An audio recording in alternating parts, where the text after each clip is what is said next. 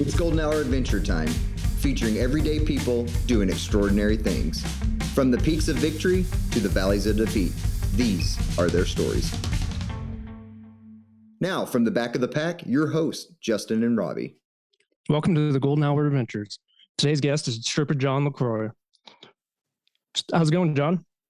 It's going great. I'm so excited to be on Golden Shower Adventures. I was waiting on somebody to say that. Yeah, that's been the joke. When's someone going to say that? I'm glad I can see it. Am I the first? I think you are. You're the first one to say Golden Shower on the podcast. Congratulations. Yeah. All right. We'll send you a sticker. Sweet. Sorry, Rob. Good. Hey, thanks for having me on, guys. Yeah, welcome. So, John, tell us a little about yourself. Oh, I'm a guy just living the dream here in Colorado's Front Range. I'm the owner and race director of the Human Potential Running Series, HPRS. Of course, I'll give you the plug. The Human Potential Running Series is Colorado's largest series of trail and ultramarathon running events. I also have 2 satellite events, one each in Texas and Arkansas. And you can find out all about us on our website, humanpotentialrunning.com. And as an ultra runner, I've been running ultras for almost 20 years now. I have no idea what happened in my life. Wow. 20 years. Wow. 20 years in ultra running. And it's funny because I look around and I'm like, well, who else has been around for 20 years? And it's all like, oh, Doc Horton, Scott Jurek.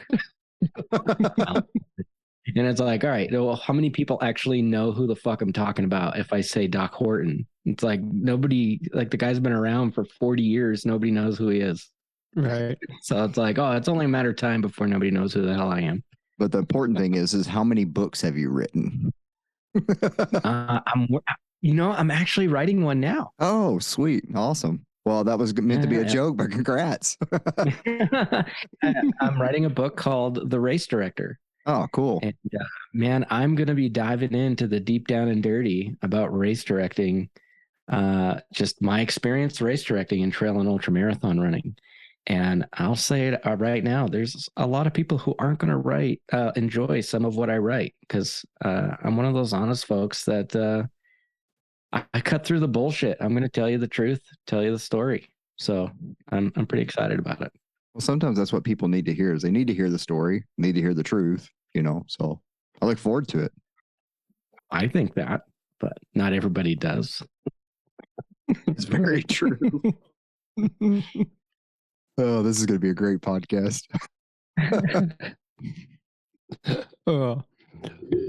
So what got you into ultra running, John? Or running in general? Yeah, I played a lot of soccer back in the day. So that's, I guess, where all my running came from. But it was, it's sprinting. Right. But I was also a hiker. When I lived in New Hampshire, my dad introduced me to a sport called peak bagging. And if you hike all of Colorado's 14ers, you're a peak bagger. And I was just a peak bagger out east. And one day I was making a documentary film on peak bagging, New Hampshire's White Mountains. And I wondered if anybody had done the highest mountains in New Hampshire the fastest. And I thought, it has to have, of course somebody's done it the fastest. I'm sure it took them like a month. And then I found out it took them 3.5 days. Whoa. To run like 187 miles, summiting Everest twice. And it just blew my mind. And so while making the documentary, I went and met the current record holder at the time. And this was back in like 2004. So I met the record holder, and the guy who held the record before him was Ted Cave Dog Keyser. And his name is Cave Dog. And Cave Dog is a Barkley finisher, like one of the first 3 or 4 Barkley finishers ever. So in interviewing these guys, for my film, they both talked about this ultra marathon running thing, and I had never heard of it. And I was like, what is this ultra running thing? And they told me, and I was like, all right, well, what do you have to do to be an ultra runner? And neither one of them mentioned running. Like, you need to be stubborn and able to put up with some discomfort. I was like, oh, fuck yeah, that's me. So I decided right then and there, I'm going to be an ultra runner. So I started running in the fall of 2004. And in the summer of 2005, I ran my first ultra. So that's kind of how I got into it. What was your first ultra? I ran, actually, the first ultra distance I ever run was a fat ass that I organized in New Hampshire. About 13 people showed up, but it was like the who's who of New England ultra running came out to my fat ass. And I learned a shit ton that day. And then, like 2 weeks later, I ran my first official race, which was the Wakely Dam Ultra in upstate New York. It's a 32.6 mile run, never crosses a road, no aid stations. So you had to carry all your shit with you. Like I was just, fuck yeah, like that sounds awesome. And it wasn't. That's a true example of suffering right there. Oh yeah, no, I suffered. I suffered. The pictures from that day are like, this crumpled up young guy crossing the finish line. Like I had no core strength. I almost folded up like an accordion on myself. I bombed so hard. Some guy that looked like Jesus gave me a banana to try to help me bounce back mid-race when he found me lying in the weeds on the side of the trail. And I legit thought it was Jesus Christ. So might have been. And this guy actually just won a race for the ages. Like he's still running ultras. Wow. And, Wow. Yeah, he won race for the ages, and it's kind of fun. Like you look back 20 years, and this guy I met in my first ultra, he's still out there. He doesn't look like Jesus now. He looks more like a drunk Santa Claus.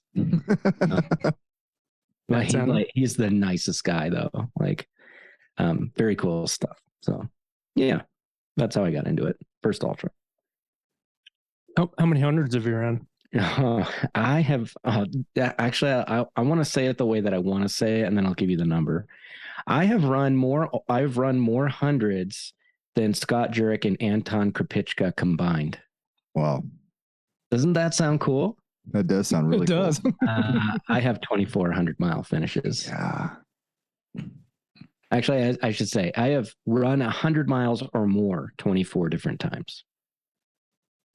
And I actually just ran my own 100-miler, Silver Heels 100-miler that I organize. This was the 8th year. Yeah, the 8th year. And I finally got to run it. And it's the first time I finished a 100-miler in 5 years. Really? And I totally remembered why I stopped running them. So painful. Especially that one. That's not an easy one. The cutoff is 36 hours, but I extended it to 38. After you ran it, you're like, we need more time.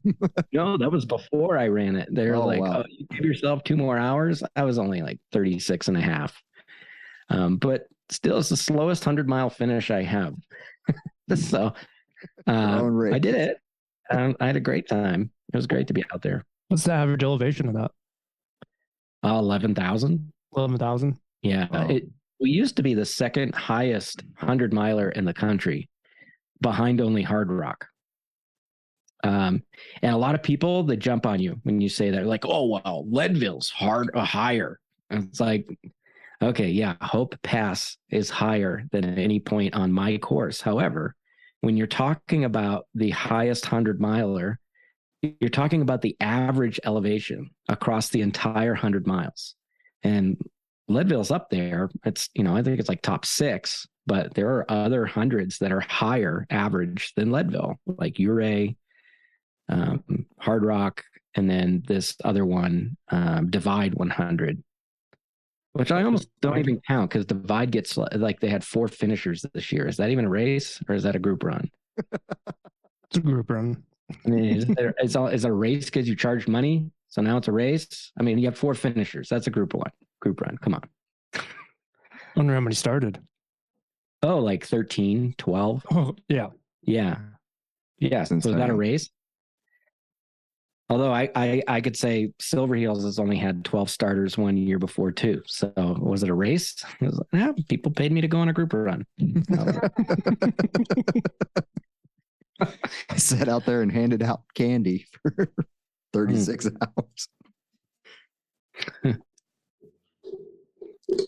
So what got you into wanting to be a race director? I didn't want to be a race director. So I actually got involved with race direction back in 2007, 2006, 2007. I lived in New Hampshire, and I met a guy named Joe DeSena. And Joe DeSena is the original founder and financier of Spartan races.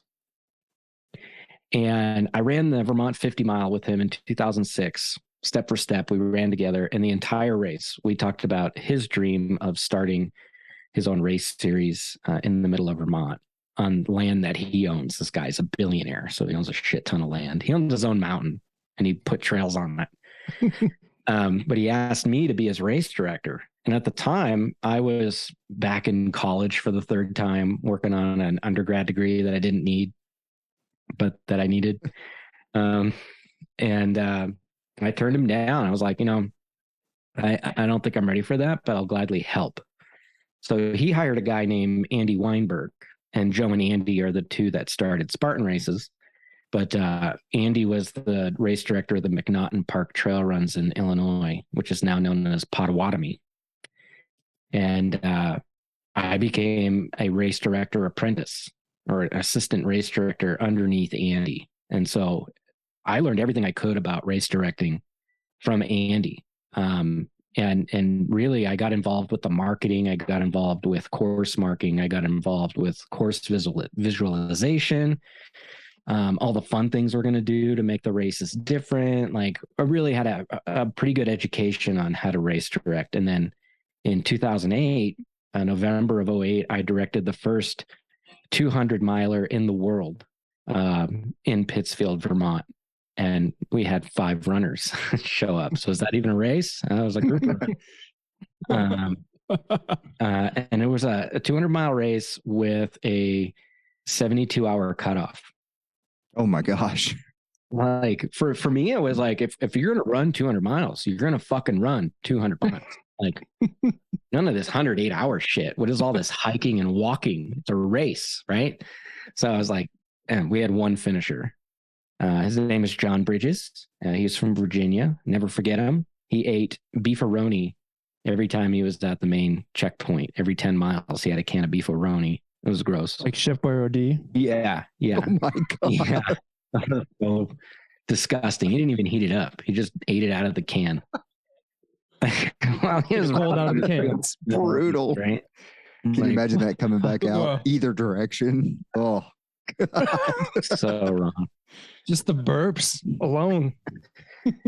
So, but there's more to the story of creating that first 200 miler in that I was hoping to have a bit more of a support crew in Joe and Andy and a couple other locals. And they ghosted me. All the things that I asked them to help me with, they didn't actually help me with.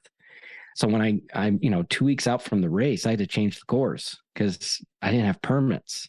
And I showed up and Joe didn't buy shirts after I asked him to. So now we're handing out leftover shirts from a mountain bike race months ago. Like the first 200 miler was the most epic shit show of all time.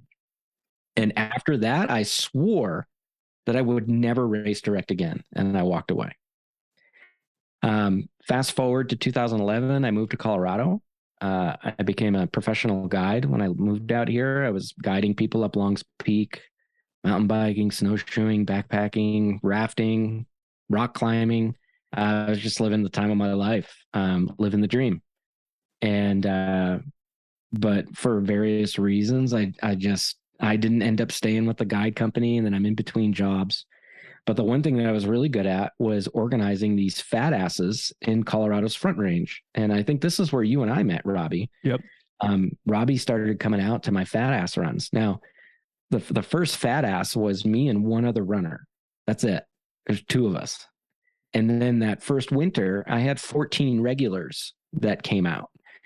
But by 2012, 2013, like, year or 2 later, we're averaging 100 runners per fat ass. And in the Front Range, if you have any group over like 10 or 15 people in size, you're required to get a permit. And so like, I'm organizing these fat asses in such a way that we're operating in the gray area and literally pissing off all of the land managers. I would say 85 people over the limit is not the gray area. Well, everybody was like, we had everybody programmed though. Like if you ran into a ranger or something, or somebody asked you, even if it was like a stranger in plain clothes out hiking, what group is this? What race is this? I don't know what you're talking about. I'm just out here running with my friends. It's just like, it was like, and that was everybody's answer. One year we had a blizzard. Robbie, you were out with Jeremy. Headless horse tooth. Running in this blizzard. We got like a foot of snow during the fat ass. I mean, and it was whiteout, wind-driven snow, and the Rangers came out because they wanted to close the trails. And there's 100 people out there, and every single person told the Ranger, I'm just out here running with friends. So by the time I got into the parking lot near the end, I said the same thing to the Ranger, and he was like, oh, horse shit.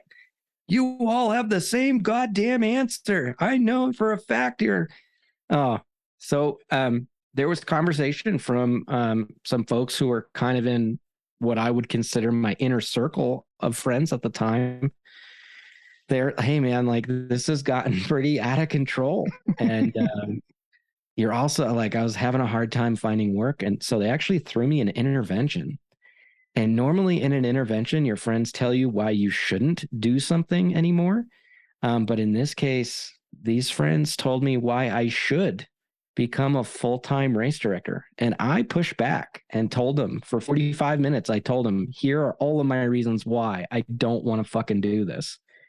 And one of them was, my friends are really important to me. And if I'm going to start my own business, I'm going to start making some decisions for my business that my friends are not going to like or agree with. And I know how that works. You don't like it, you don't agree with it, so fuck him, fuck you, and off they go. And they don't just wander off, agree to disagree. They're going to take 10 to 20 people with them and just make this epic bitch fest about how I don't know what I'm doing or blah, blah, blah, right? And so for me, it was like, there's a line between business and friendship. And I can clearly see that line, but other people can't. And so I know that if I start a business, it's going to affect my friendships, and I'll ultimately lose you all as friends. They wouldn't take no for an answer. The next day I had an LLC, a Human Potential LLC, and I started planning my first race. Our first official finisher was Courtney DeWalter, a virtual fucking unknown at the time. Really? I remember her running the fat asses in her long shorts in that blizzard and just freezing. Yeah, she always running in her board shorts, no matter what the weather. Courtney DeWalter was a regular with us. And then she ended up winning my first ever ultra here in Colorado, 100K, 7 people in it. Was it even a race? It was a group run. But she won, and she got big and important over time. We never see her anymore. So it's cool, but it's cool to know like how many people have come out. How many people actually came out of the Fat Ass series here? How many people started trail and ultra running because of our Fat Ass series? How many people? There's still people that have been with me since the beginning, 2011. I mean, they've been running with me for 11 years. That's a long time. So every single Fat Ass, we had someone with their first ultra distance. Yeah, every single time. Pretty much. And a lot of them are still out there running, and it's great to see them. It's great to see them running, not great to see them. So on these fat asses, I was going to ask you, were they mostly like 50Ks, or how far would you guys go? Yeah, they were always either some ridiculous bullshit marathon that would take you 10 hours. Yeah. Or 50K that would take you 15. Yeah. Okay. I'm a sadist. I'm a masochist. I come from the East Coast, the Beast Coast, where ultra running is meant to be hard. And I would say what I learned about ultra running my first 6 years as an ultra runner out east is that nobody gives a fuck about the podium. nobody cares about the race out east. I mean, really, it's a family reunion. We just all get together to have a barbecue, drink a ton of beer. We just so happen to be running a really long distance while we're there this weekend. Yeah. And it was like, how hard can we make it? Like, what is the most bullshit route that we could find? For sure. So when I moved to Colorado, that's what I did was, what's the most bullshit route that I could find? Like, and my mentality was, if you can tackle these fat ass runs and finish them in however long it takes you, you will be prepared to run whatever race you want to run the rest of the year. So the fat asses were like the ultimate training ground to prepare you to face maximum adversity throughout the rest of the year. So if that answers your question, it anywhere from a marathon to 50K. We had one that was 100K. Okay. On the Highline Canal Trail, which is fucking miserable. It's 170, 100K of flat railroad grade from one end of Denver to the other. Going through the hood. Yeah, but that was a mental challenge. That was more of a mental challenge than physical. So Yeah, I only got 54 miles. That's when I called it quits. I couldn't even get the last 10 miles. You didn't miss anything. No. How much slack did you catch being a quote unquote outsider coming in, starting to throw these races, being not from Colorado? I don't know if there's a persona around Colorado like, oh, he's not from here type thing. Oh, fuck yeah. I'm sure you probably still catch that being there, oh yeah, 10 years. Well, I had a guy. So I'm the race director of the World Championship Packboro race in Colorado. Oh, sweet. And this year I had a guy tell me that, yes, John, we all know you're from Boston originally, but you live here now. And so the expectation is that you now need to assimilate to Midwest modesty. It's like, the fuck I do. That's not how it works, dude. You don't move to Boston and then all the people in Boston say, listen, Mr. Kansas, you now need to no longer be a shit kicker and learn how to use the F word every other word and fuck your mother while we're at it, right? Like, that's not how it works. I am who I am. Yeah. Fucking run or don't. So this is a great question, actually, and it's one I've never been asked. And I want to thank you for asking it because I'm going to give you the honest answer. When I first started HPRS, like a week in, I got a phone call from another race director here in Colorado, and they called me to, quote, find out what it is that I'm cooking up. And throughout that entire phone call, she impressed upon me how I just, I have a house, I have a newborn at home, like a toddler. I had a 2-year-old running around the house. You don't make any money being a race director. It's so much work for so little pay. You have a house, you have a wife, you have a kid to think about. Why don't you sell these anti-aging supplements instead? It's like she was trying to rope me into this stupid pyramid scheme bullshit. Oh my God. And I gave her like an hour and a half of my time before I finally was like, okay, so now, thank you for your pitch. And but you haven't done your homework on me. I don't know if you know this, but I've already directed the first 200 miler in the world. I've been doing fat asses here for years. I know what goes into race direction. So why don't you tell me why the fuck you actually called me? And her answer was, well, honestly, I just want to make sure you're not going to build a race the same weekend as mine. What? I was just like, oh, well, thank you for the warm welcome. Yeah. And now it will be. What weekend was that? It's in June. Yeah. Then there was a couple other race directors who had started their own series, and I reached out to them and was like, "Hey guys, you have a race coming up in late April, early May, and I'd love to put a postcard in your race swag bag to advertise my fall race, my new race that I'm putting on in the fall. My race is 100K and a 50K. I want to advertise in your trail half marathon." And their answer was, "Oh no, we really reserve that space for sponsors or for paying sponsors." I was like, "Okay, well, how much is it to pay to sponsor? I'll sponsor you. How much?" And they said, well, I think what we mean to say is you're a competitor, and so we're not going to advertise our competitor during our race. And I was like, really? Because where I come from out east, all of us are in this together, and we all advertise each other's races. That's how it is. That's how it's always been. So what is this bullshit about us being competitors? So that was 2. There was another guy that started a series the same month that I did. I started with 1 race. He started with 7. And he was asked in an interview, why are you starting with 7? Well, why not start with like 1 or 2 and have it grow over time? And his answer was, well, let's face it, there's a boom in ultra running akin to the boom in marathon running, years ago. And I'm going to capitalize on that boom. And so for me, like, here's this guy just completely going against the grain at everything that this sport was known for: community, respect.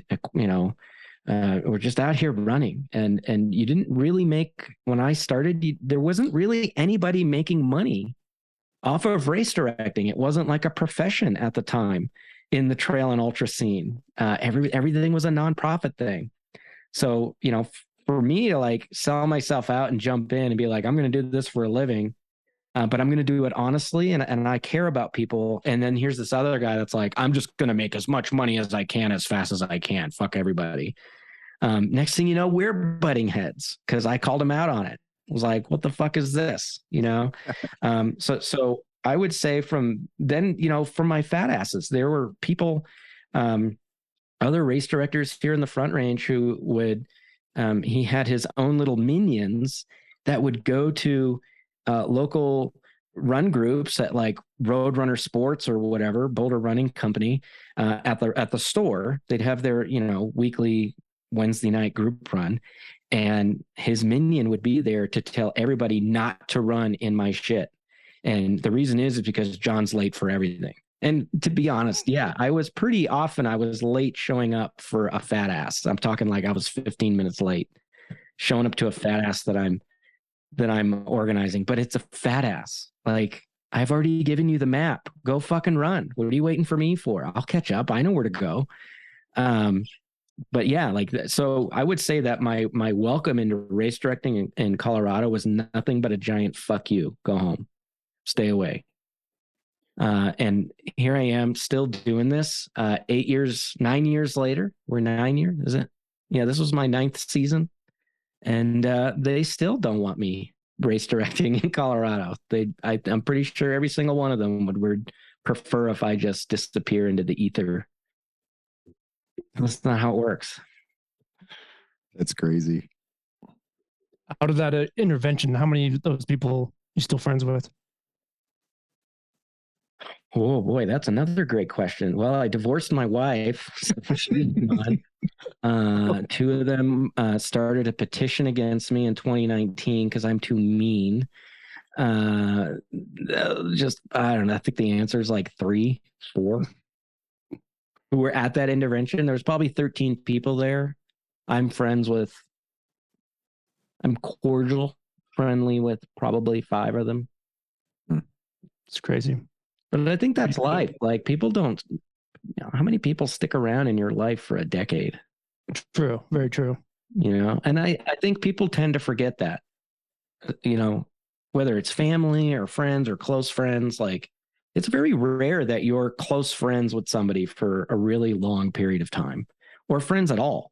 Like, hell, I haven't talked to my own brother in 18 years. Like, so, I mean, that's life. But some people look at that as an indictment on who you are. And it's like, no, that's fucking how life is. Like, you get along, and then eventually the people who serve a purpose in your world no longer serve that purpose in your world. And so you both drift apart, you move on.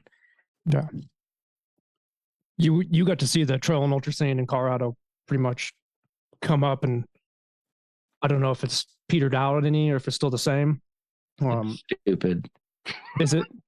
Yeah. When I first started here, when I first came here, I was shocked at how few trail and ultra running events there actually were in the mountains.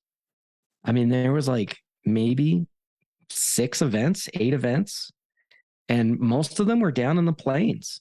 I was like, Right. we have these fucking mountains right here. Why are we running at Bear Creek Lake Park? Bear chase. Yeah, when there's this right here. Like,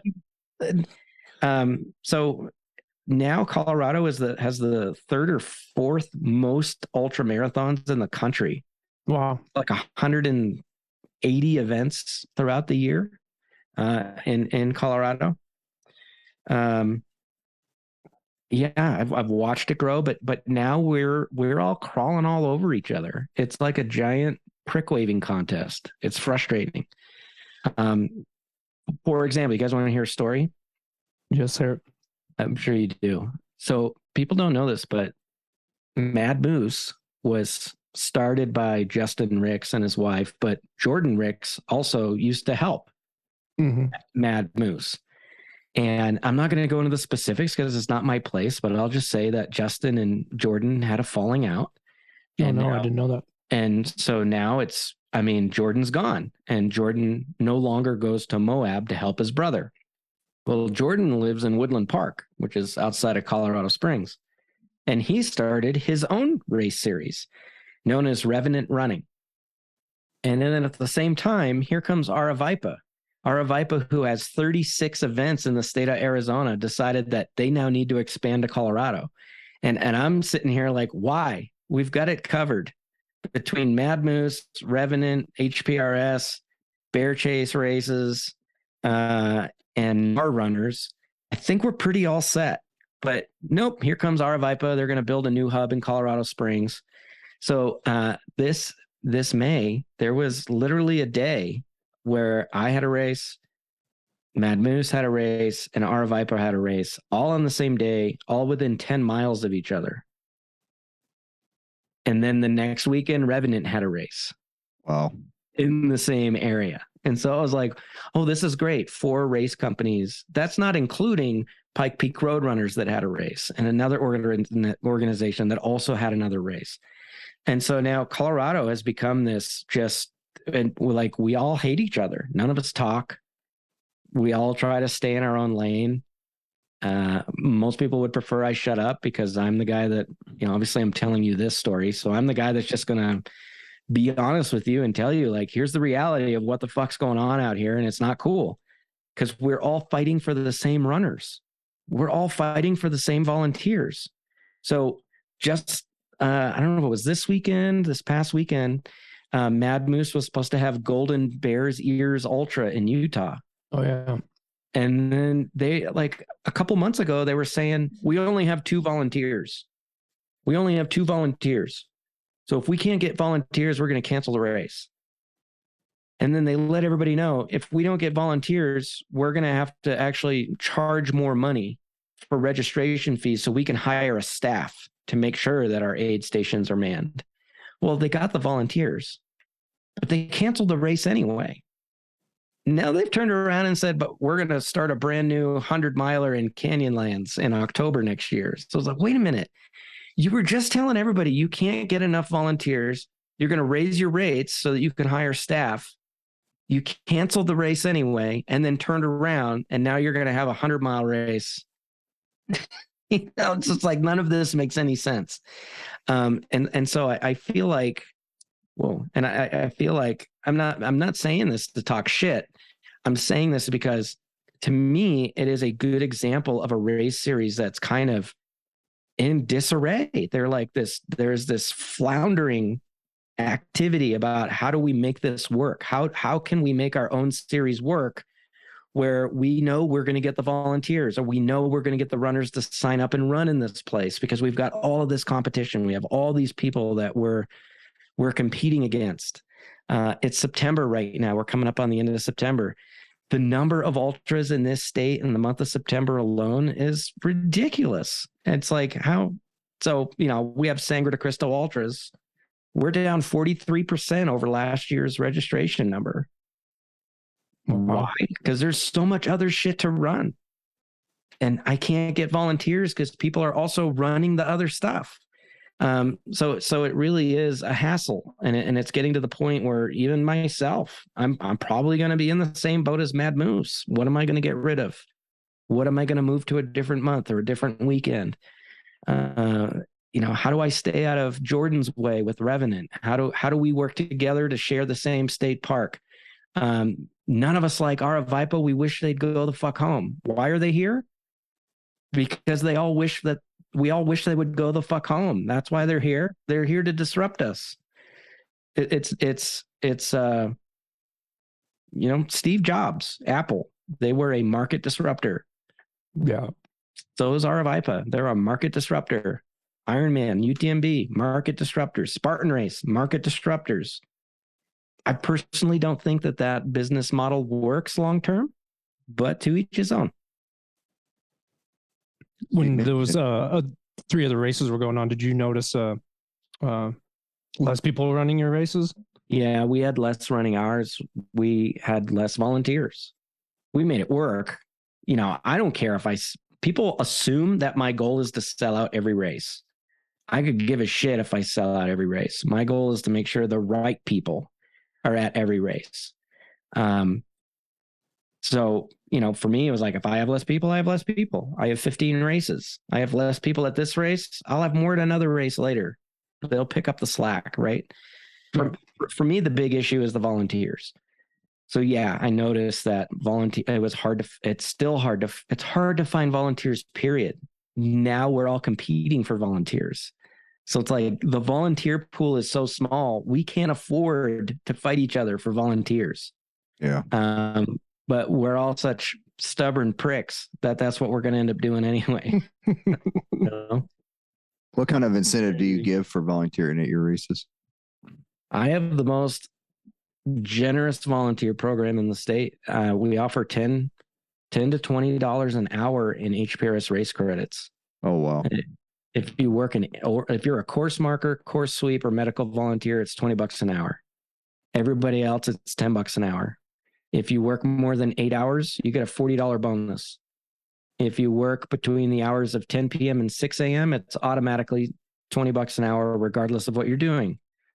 So you can amass those credits and then use them for discounted or comp race entry fees. You can also use those credits in our online store and buy swag, or they're transferable. They're good for a year after you earn them. If you do a day of trail work with me, which is like 5 hours of actual work, 3 hours of talking, and just hanging out, you get a comp race entry for anything 100K or shorter. If you want to comp to a 100 miler or 200 miler, you do 2 trail work days and it's free. Yeah. So I think we have some pretty good incentives. No, yeah, that's definitely cool. And I think that a lot of people or a lot of race companies don't have those types of incentives, and they're losing volunteers because of that. Like, you have to incentivize somewhat. You have to make it worth people's while to come out to volunteer, and given, race credit hours or, money towards races or swag or however they want to spend it. I think that's a cool way of doing it. And I think I read that on your Facebook page, before. Just that, I like it. I think it's cool. I volunteered at a couple races this year, and I just thought that, it's a different environment than running because you're helping other people out. And I just did it just to, I was out there crewing, and while I wasn't crewing, writing out my runner for a couple hours, I would just jump up into the aid station and help out, but it was, it's a different side of things for sure. It was kind of a really cool eye-opening experience. Like, oh, these guys are suffering. Yeah. Well, to be honest too, you need some people with experience in there for your volunteers. I mean, you do. It's great when you got the Boy Scouts and all that, but at 1 o'clock in the morning, the Boy Scouts aren't going to understand why someone's suffering and need ramen noodles or something, Right. This is how bad it's gotten. I have a race director friend. He owns a couple 3 races, and he recently announced he'll take any volunteerism at any race, and he'll give you credits towards his race. So if you go and volunteer at the Bighorn 100 and then you want to run his race in California, he will accept your volunteer hours from Bighorn and give you credit towards his race for you volunteering at someone else's race. Oh, wow. Now, as a business owner, it's going to put him out of business. Like, that is a horrible you. Yeah. It's not a good People model. will use the shit out of that. But the bigger story to me is like, that's an indictment on how hard it is for us to actually find volunteers. And I commend this guy for at least doing what he can to try to encourage people. Like, I don't care if you volunteer with me, go volunteer with anybody, because we all need the help. Yeah. And he's trying to reward that. And so that's where I commend him. It's not a decision I would make, bless his heart, but like that's where we're all at. Like we're all fighting each other. That first year of Indian Creeks, without all the volunteers, that race, there's no way that race could be even held. Hauling that water up that mile damn hill. I don't remember how many bottles we took up there. We can drive in now, Robbie. We don't have to. We can drive in now. We can drive it all. Yeah, you can drive all over now, right? It took us a while. I don't have to ride my bike up with the trailer with 100 pounds on it. No, we drive it in.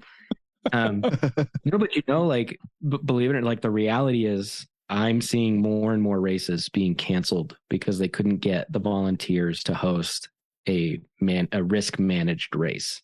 And so as a race director, you do actually have to make that tough decision. I don't have enough volunteers to host this race safely. Well, what am I going to do? I have one choice. That's cancel it. All right. And that's becoming a reality. And I think what's the reality that we haven't seen yet is that, never mind canceling it this year, a lot of races are going to disappear forever. Yeah. Because they can't get volunteers. Yeah. So that's crazy.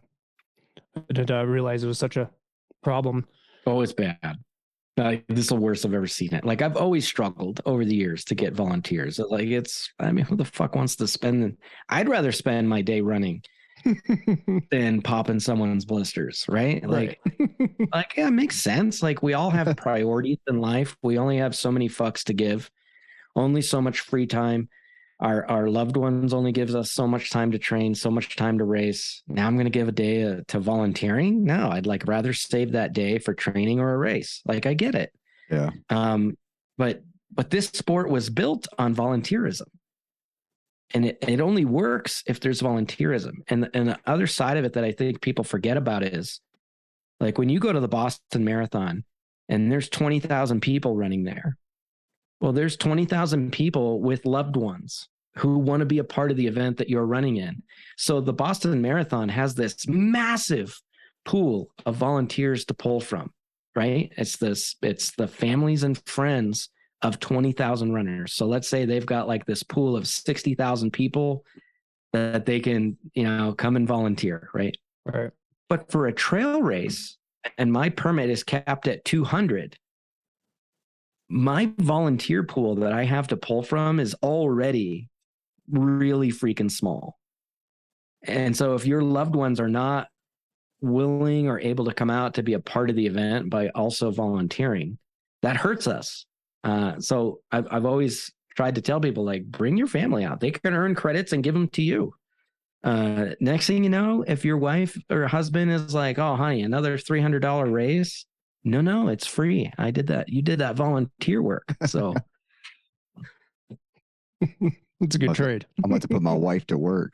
That or husband or significant other, partner, life partner. Well, now that my wife's run her first 50K and was on ultra sign up the other day looking at another one, I'm like, well, there goes that. It's over now. Hey, so I got a question on the volunteer thing. Do you think that with the mega companies, not the mega companies, but the mega races, UTMB, Western States, the ones that require hard rock, the ones that require qualifiers to enter the race, those qualifiers are ones that people are putting their time to train for, the Bighorns, the Run Rabbit runs, those type of runs, the ones that are qualifiers for Western, some UTMB, the volunteers are probably putting their efforts towards those. Do you think that all those qualifying races are having effects on your races? Not saying, I don't know if your races are qualifiers. I'm not sure, but I don't have any qualifiers. Okay. My Silver Hills 100 and my Sangre de Cristo 100, they both definitely meet every box to become a Hard Rock qualifier. But you hear a lot of like, I mean, you look at, I mean, for Western States, for instance, I know that's the race, not the qualifier, but you just see the amount of people volunteering at those races and like willingly go out there to volunteer. Do you think that a lot of the volunteerism is taken away from your races to go out to those bigger races because more people are at them? Yeah. I mean, I can't. Yeah, I can't say otherwise. Yeah. I mean, but, with Hard Rock, there's politics involved. Mm-hmm. If you want to be a Hard Rock this last year, yeah. If you want to be a Hard Rock qualifier, you want to be a part of Hard Rock. Your race to be a qualifier, you actually have. It's nepotism. You have to subscribe to Hard Rock, and they actually. Well, if you're coming here and you're actually volunteering and you're being an active part of Hard Rock every year, then we will consider making your race a qualifier. But they don't state that anywhere. That's not in black and white. It's not in writing. That is just a personal preference of the Hard Rock board. And so for me, it's like, that's nepotism. That's horseshit. If I check all of these other boxes, why should I have to? Their race, their rules, right? That's why I should have to. But at the end of the day, I'm somebody that's like, but put it in writing. Like if that's what you believe, if that's your thing, stand up for what you believe, put it in fucking writing, and let's make that what everybody follows. And I'm somebody that I'm not going to kiss your ass just to make my race a qualifier for yours. That's not how I operate. The merits of my race should be enough to qualify you to run Hard Rock. Yeah. Now, Western States does it differently. Their qualifiers are legit just the most attended 100-mile and 100K races in the country. Yep. So why is Rocky Raccoon does finishing Rocky Raccoon qualify you to run Western States? No. Now, I've run Rocky Raccoon and I would say, fuck no, that's not even close. Not even close. Right? I've run 20 hours at Rocky Raccoon. And then literally a couple months later ran Western States and finished 20 minutes before the final cutoff. Like that is not even apples to oranges. That's a Snickers bar to a hoagie. Like, come on, right? But here's the thing. Both of those races, Hard Rock and Western States, neither one of them will publicly acknowledge the amount of power they have over the success or failure over countless races in this sport. If you are not a Hard Rock or Western States qualifier, nobody's even looking at your race. And if they are, they're looking at it like, oh, I don't care if I have a Hard Rock or Western States qualifier, or I already have the qualifier. So now I can look at something else. So my races that are not qualifiers for either Western States or Hard Rock, again, both two very different ways of going about deciding your qualifiers. In both of those cases, it's one of those, well, I can't do anything. My hands are tied. So, same thing with the volunteers, man. Like, Western States typically gets 450 volunteers for Western States weekend. Yeah. And I am lucky if I get 40. Wow. For 100? For 100, yeah. Like if I have 40 volunteers for my 100-miler, I'm stoked. But here's Western States getting 450. To be fair, they were begging this year for volunteers for the first time. Western States was actually begging. Wow. That is how bad it's gotten. Like even Western States is struggling to get the volunteers to put on their race. I know that's a deep dive into this bullshit, but it's honest. Like, hey, this is what's going on. Unless you've got one of the biggest races, you're not going to be a qualifier. Nobody cares. Yeah, I know a lot of people. I mean, myself included. I'm going down that route. I'd like to run Western States. I know there's not a chance in hell that I ever get into Hard Rock. That's just the nature of the beast. Because you're right. I just don't. I ran a qualifier every year for 9 years for Hard Rock. I had 128 tickets, and the closest I've ever gotten was like 38 on the wait list in the lottery. My gosh. And I got all the way up to like 3 before the race started. And everybody's like, you got to go. And I'm like, I'm not fucking going down there just to find out I'm not running again. Like, and then at the same time, my wife, Emily, she was a volunteer captain for URA aid station. And the whole reason she became the volunteer aid station captain for that aid station was because she could get extra tickets in their lottery. But then, you know, we started dating, and I was like, well, let's actually look at this big picture. How, like, you get extra tickets every year. Great. But how many years are you going to need to run a qualifier? Spending all the money on race entries, flying to these races, killing yourself in the hardest 100-milers in the country for a decade to never get a chance to run. Like, that's pretty fucked up. And so she quit. She's no longer the aid captain for your aid station. Yeah. Because she's just like, you're right. There's no chance in hell I ever get a chance to run this race. So well, somebody want to help. You know, somebody who's like me, for instance, like I'm essentially a nobody. I'm a back of the pack 100-mile runner, and just, you know, like had a dream at one time, like to run Hard Rock, because I thought it would be a really cool race. And it's like, but it's not going to ever happen now that I've gotten a little bit smarter and I understand the system. There's no way that I'm ever going to run that race. I've come to the realization of that. So you're exactly right. Like, why do I put in my time, my money, all my effort running races for probably 10 years for even a half of a chance of running it? So when I could go out and do cool races that, you know, they're not qualifiers, but you get to see a cool part of the world. You get to meet some sweet, awesome people, you know, meet amazing volunteers. But I don't know. I've come to that realization that it's not going to happen. I lived in New Hampshire at sea level and started running Hard Rock qualifiers. I was, you know, doing tricks.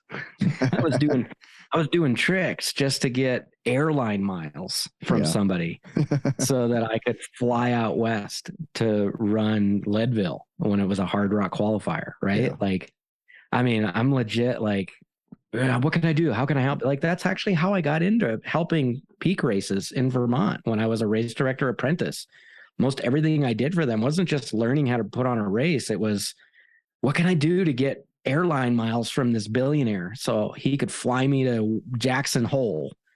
So I know, I recall in 2007, I did work for this guy. He gave me airline miles. I flew to Jackson Hole. I then hitchhiked to Driggs, Idaho, so that I could go to the Grand Tetons 100, which was a Hard Rock qualifier at the time. I slept on a picnic table at the base area of this ski area that the race was held at.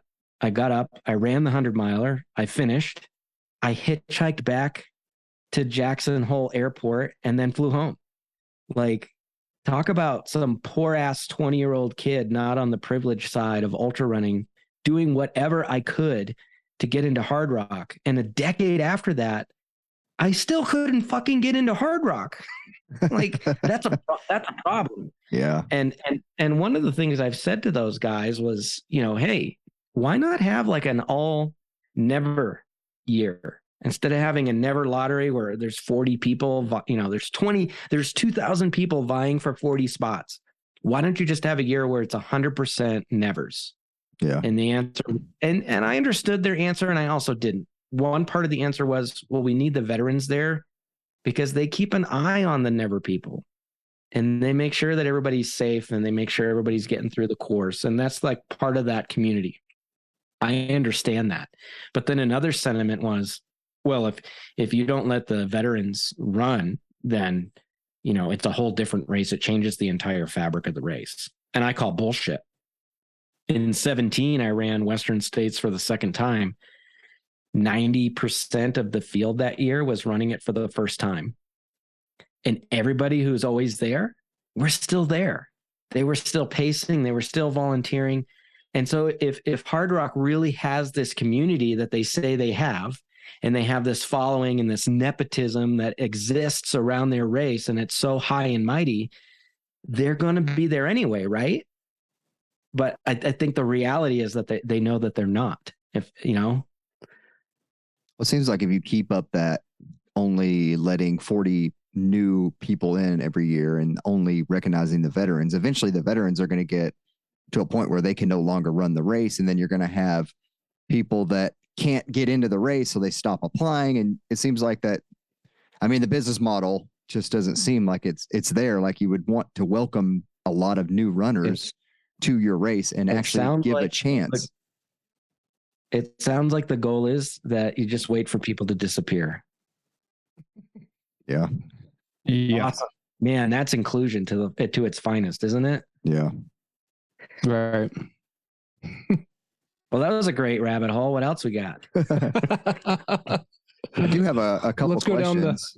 Let me ask one. It's another rabbit hole, but I'm intrigued. So instead of genders, you moved to humans. It seems like it was pretty controversial. Yeah, I don't know why.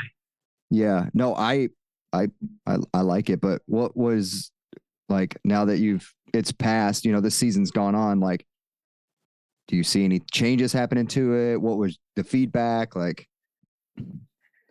give us the story, like maybe why you made that change, and like, what do you see positives, negatives from it? So the background of the story is that I think it was 2016, 2017, we became the first race series in the country to officially have a black and white policy on transgender athletes. And that policy in black and white on our website basically just said, we're going to recognize people how they recognize themselves. So if you identify as a woman and your biological sex is male and you identify as a woman and then you go and win the women's race, okay, I like whatever. Yeah. We don't have a podium here anyway. I don't have a podium. I don't do first through third. We don't do age group awards. It's just fucking running.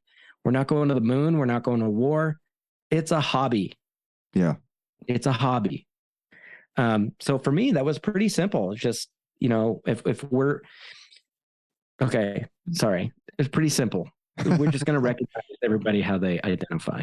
Yeah. Well, as time wore on and the conversation continues in our sport, it got to a point last year where I, just some of the shit that I see out there and hear other people say and see other people type, it is the most ignorant shit I've ever witnessed. And to me, it's like, here are all these people fighting for inclusion and accessibility in our sport. Like the conversation on, we need to bridge the gender gap between men and women. We need to find a way to get more women involved in the sport.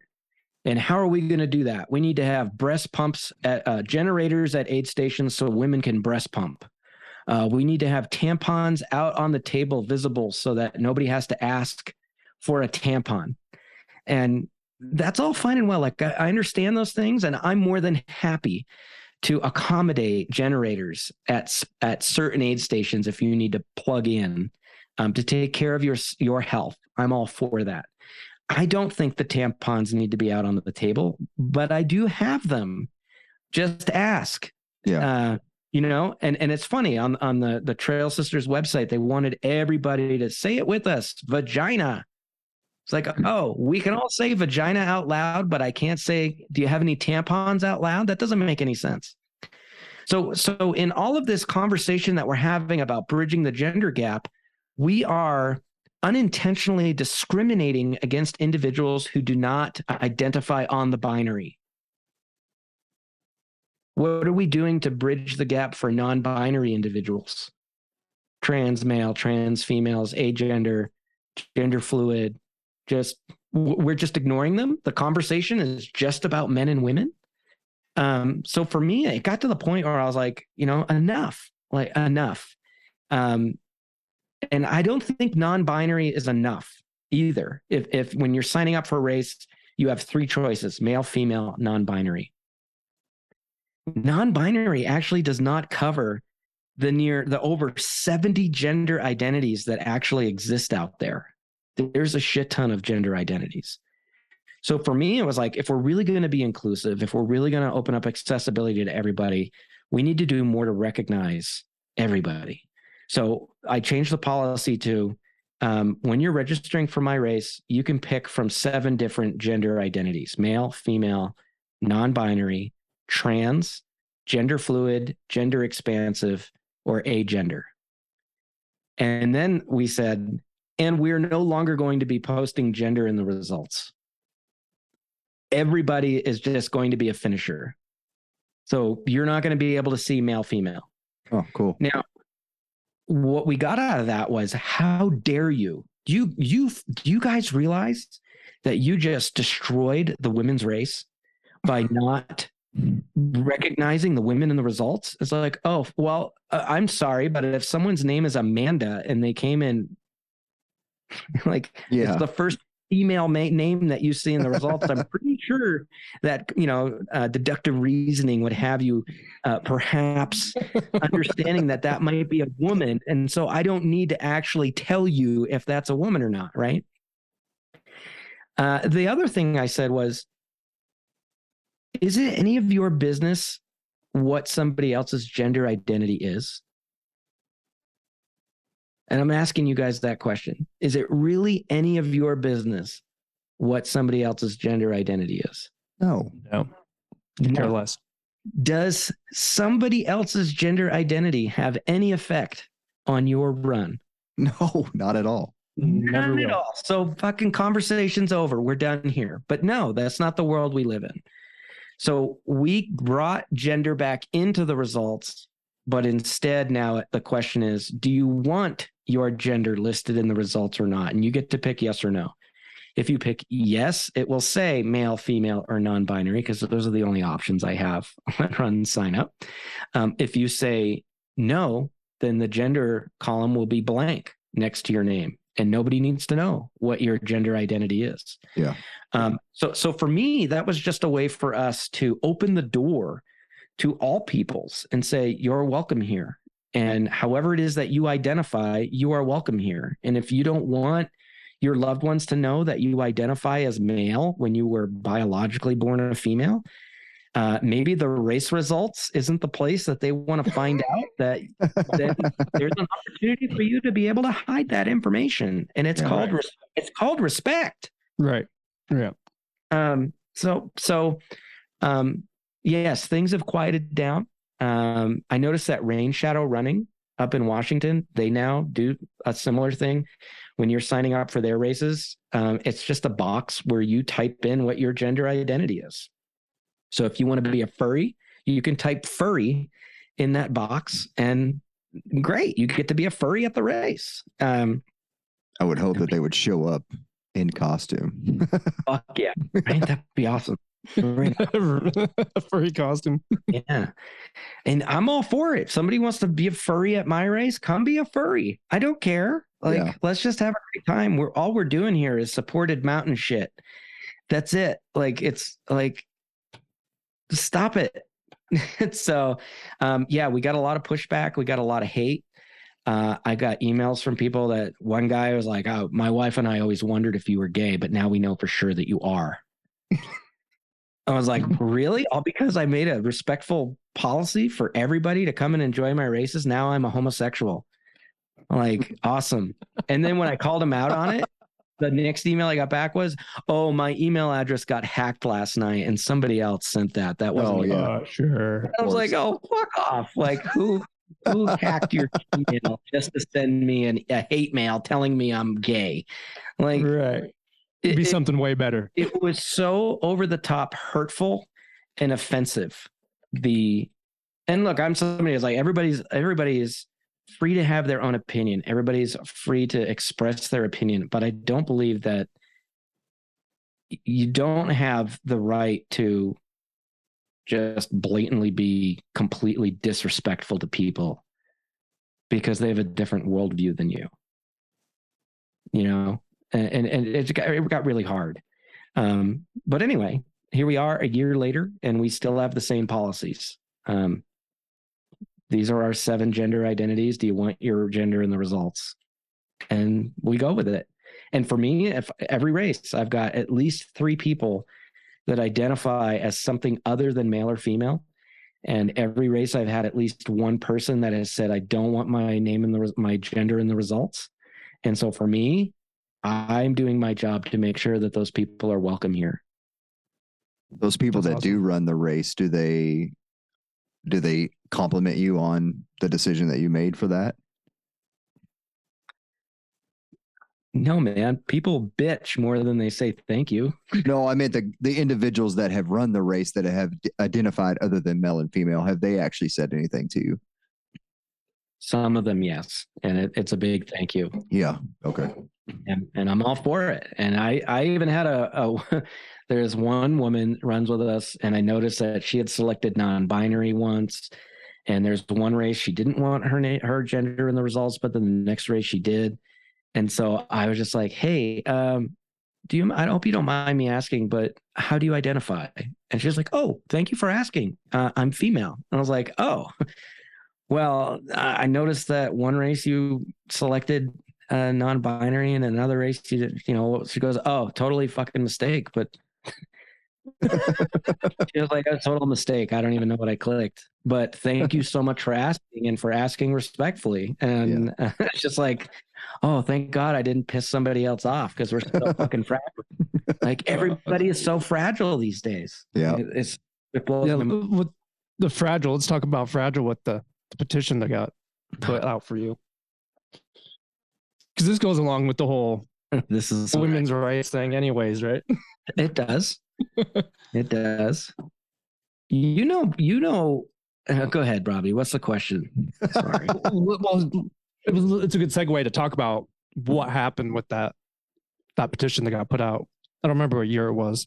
2019. 2019. I'll never forget it. Honestly, one of the most traumatic experiences of my whole life. A group of women in Colorado's Front Range created a petition on change.org. Of all the things to put on change.org, this is what they felt was the most important to be on there, was a petition demanding that I be somebody else. They demanded that I change my behavior in both of my actions and my words. They accused me of being a misogynist. They accused me of sexual harassment. They accused me of basically they publicly spoke about my mental health in a way that I, to this day, find to be the utmost offensive thing you could do to anybody, is talk about somebody else's mental health for them in a public forum. That's not your place ever to talk about anybody's mental health or their sickness or anything. But some of them spoke about my mental health in ways that I would say is not 100% factual. And it was all in this petition, and they put it on change.org, and they got like 500 signatures. And there were a handful of people in this community here that sided with them and demanded that I change who I am, change my behavior, change my word choice. I swear too much. I'm too aggressive. I'm too direct. I'm too blunt, too much of an asshole. I'm too mean, whatever. And you know what? At that time in my life, I would say that they probably weren't.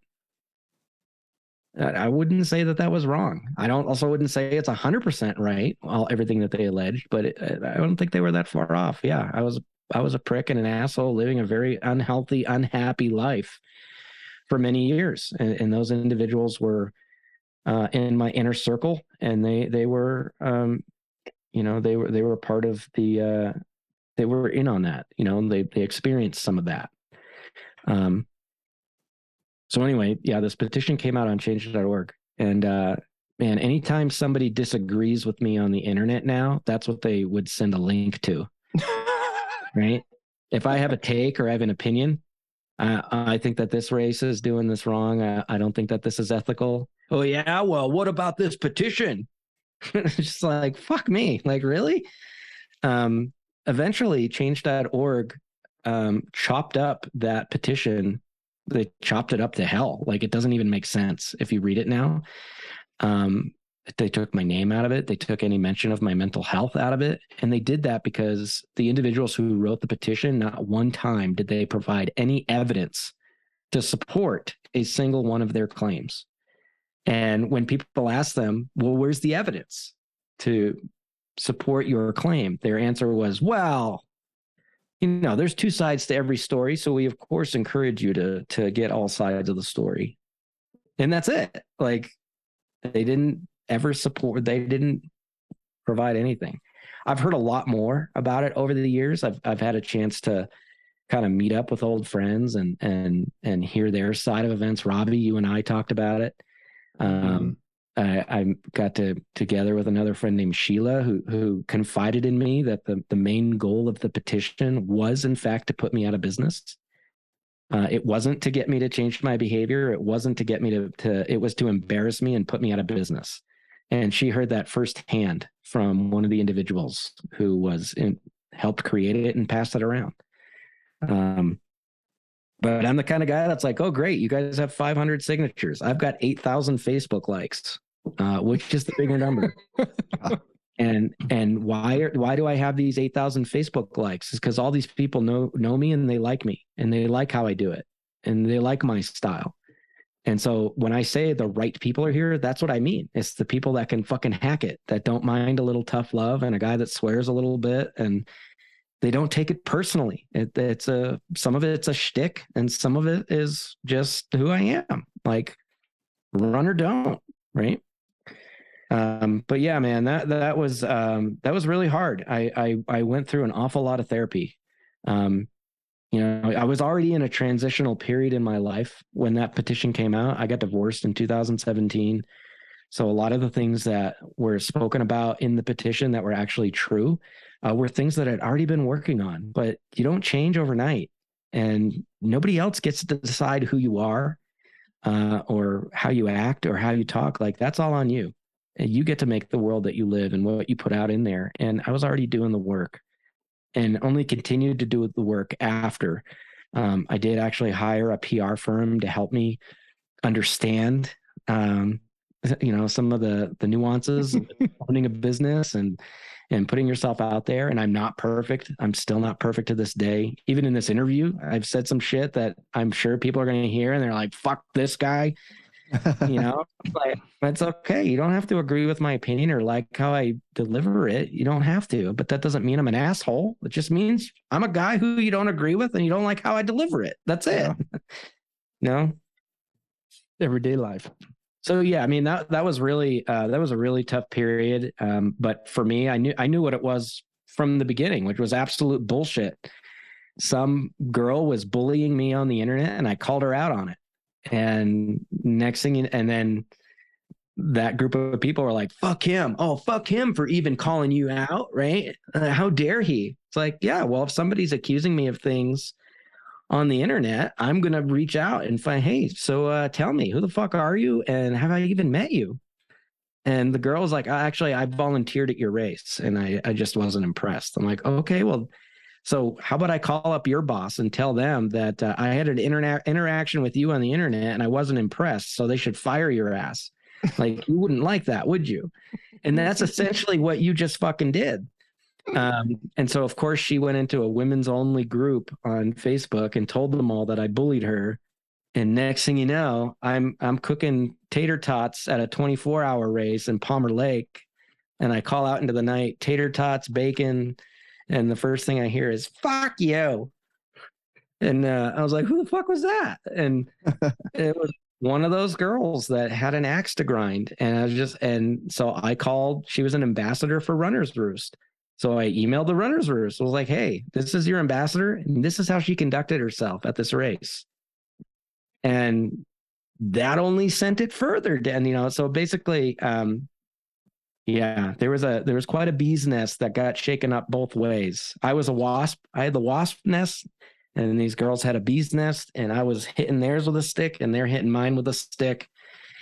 I was in a place where I could just move on and let bygones be bygones, but no, they took it nuclear. And I ended up part of this cancel culture thing, just because we can't talk about our problems. I even offered to pay for a mediator to come in so we could all sit down in the same room together and hash it out. And I was like, I'll pay for it. And it was going to be like $800. And a month later, we still couldn't agree on a day. And I was like, fuck this. Like, I'm not going to waste my entire summer trying to figure out when I'm going to sit down and talk with people that I can't reason with anyway. So I'm out. And next thing you know, they update their petition to say that some of us have tried to get John together to mediate, but he refused. And I was like, fucking refused. I offered to pay for it. That's not true, John. Like, no, it's totally fucking true. Like, so there's a lot of gaslighting itself in the petition and a lot of lying.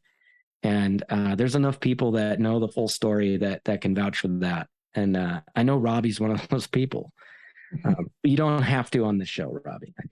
Well, I was going to say, just knowing that inner circle, and you've always been very open with your mental health. Yeah, I got burned for it. Yeah, it's those people have some issues too. We can admit they're not the healthiest people, and they took out their frustrations on you. I don't understand why they did. Because you provided lots of fun for many years for a lot of us, for just who you are. There was no money involved. We just would meet up and do our thing. And it was a good time. There was no reason to personally attack you for who you are with your mental health. It's just bullshit.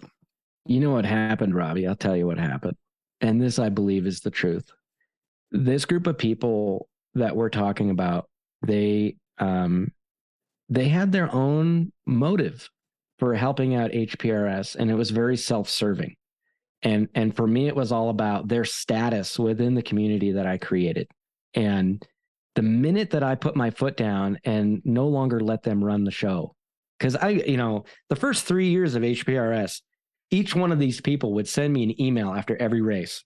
And it was this long, negative, bitching email about all the things I need to change. And if you're ever going to make it, this is what you need to do. And if HPRS is ever going to get big, you need to do this. And I would listen to them. And 3 years later, I didn't even recognize the business that I built because I was letting other people run the roost. And so eventually I had to get to a point where I was like, fuck this. If this is going to be what I want it to be, if this is going to be what I know it can be, and if it's going to be my mission and vision, I need to stand up to these people and tell them, nope, that's not the way we're going to do it. I'm not implementing that. And as soon as I did that, it was, fuck you, we're out of here. Fuck you, we don't want to run with you. Fuck you, you're an asshole. And it was like, and what, this goes all the way back to the beginning of this episode where I was telling you guys about the inner circle, the people that threw the intervention. And I told them at some point, I'm going to have to make business decisions that you're not going to like, and you're going to stop being my friend because of it. And they said, of course not. That's exactly what the fuck happened. And that is what led to this petition coming out years later.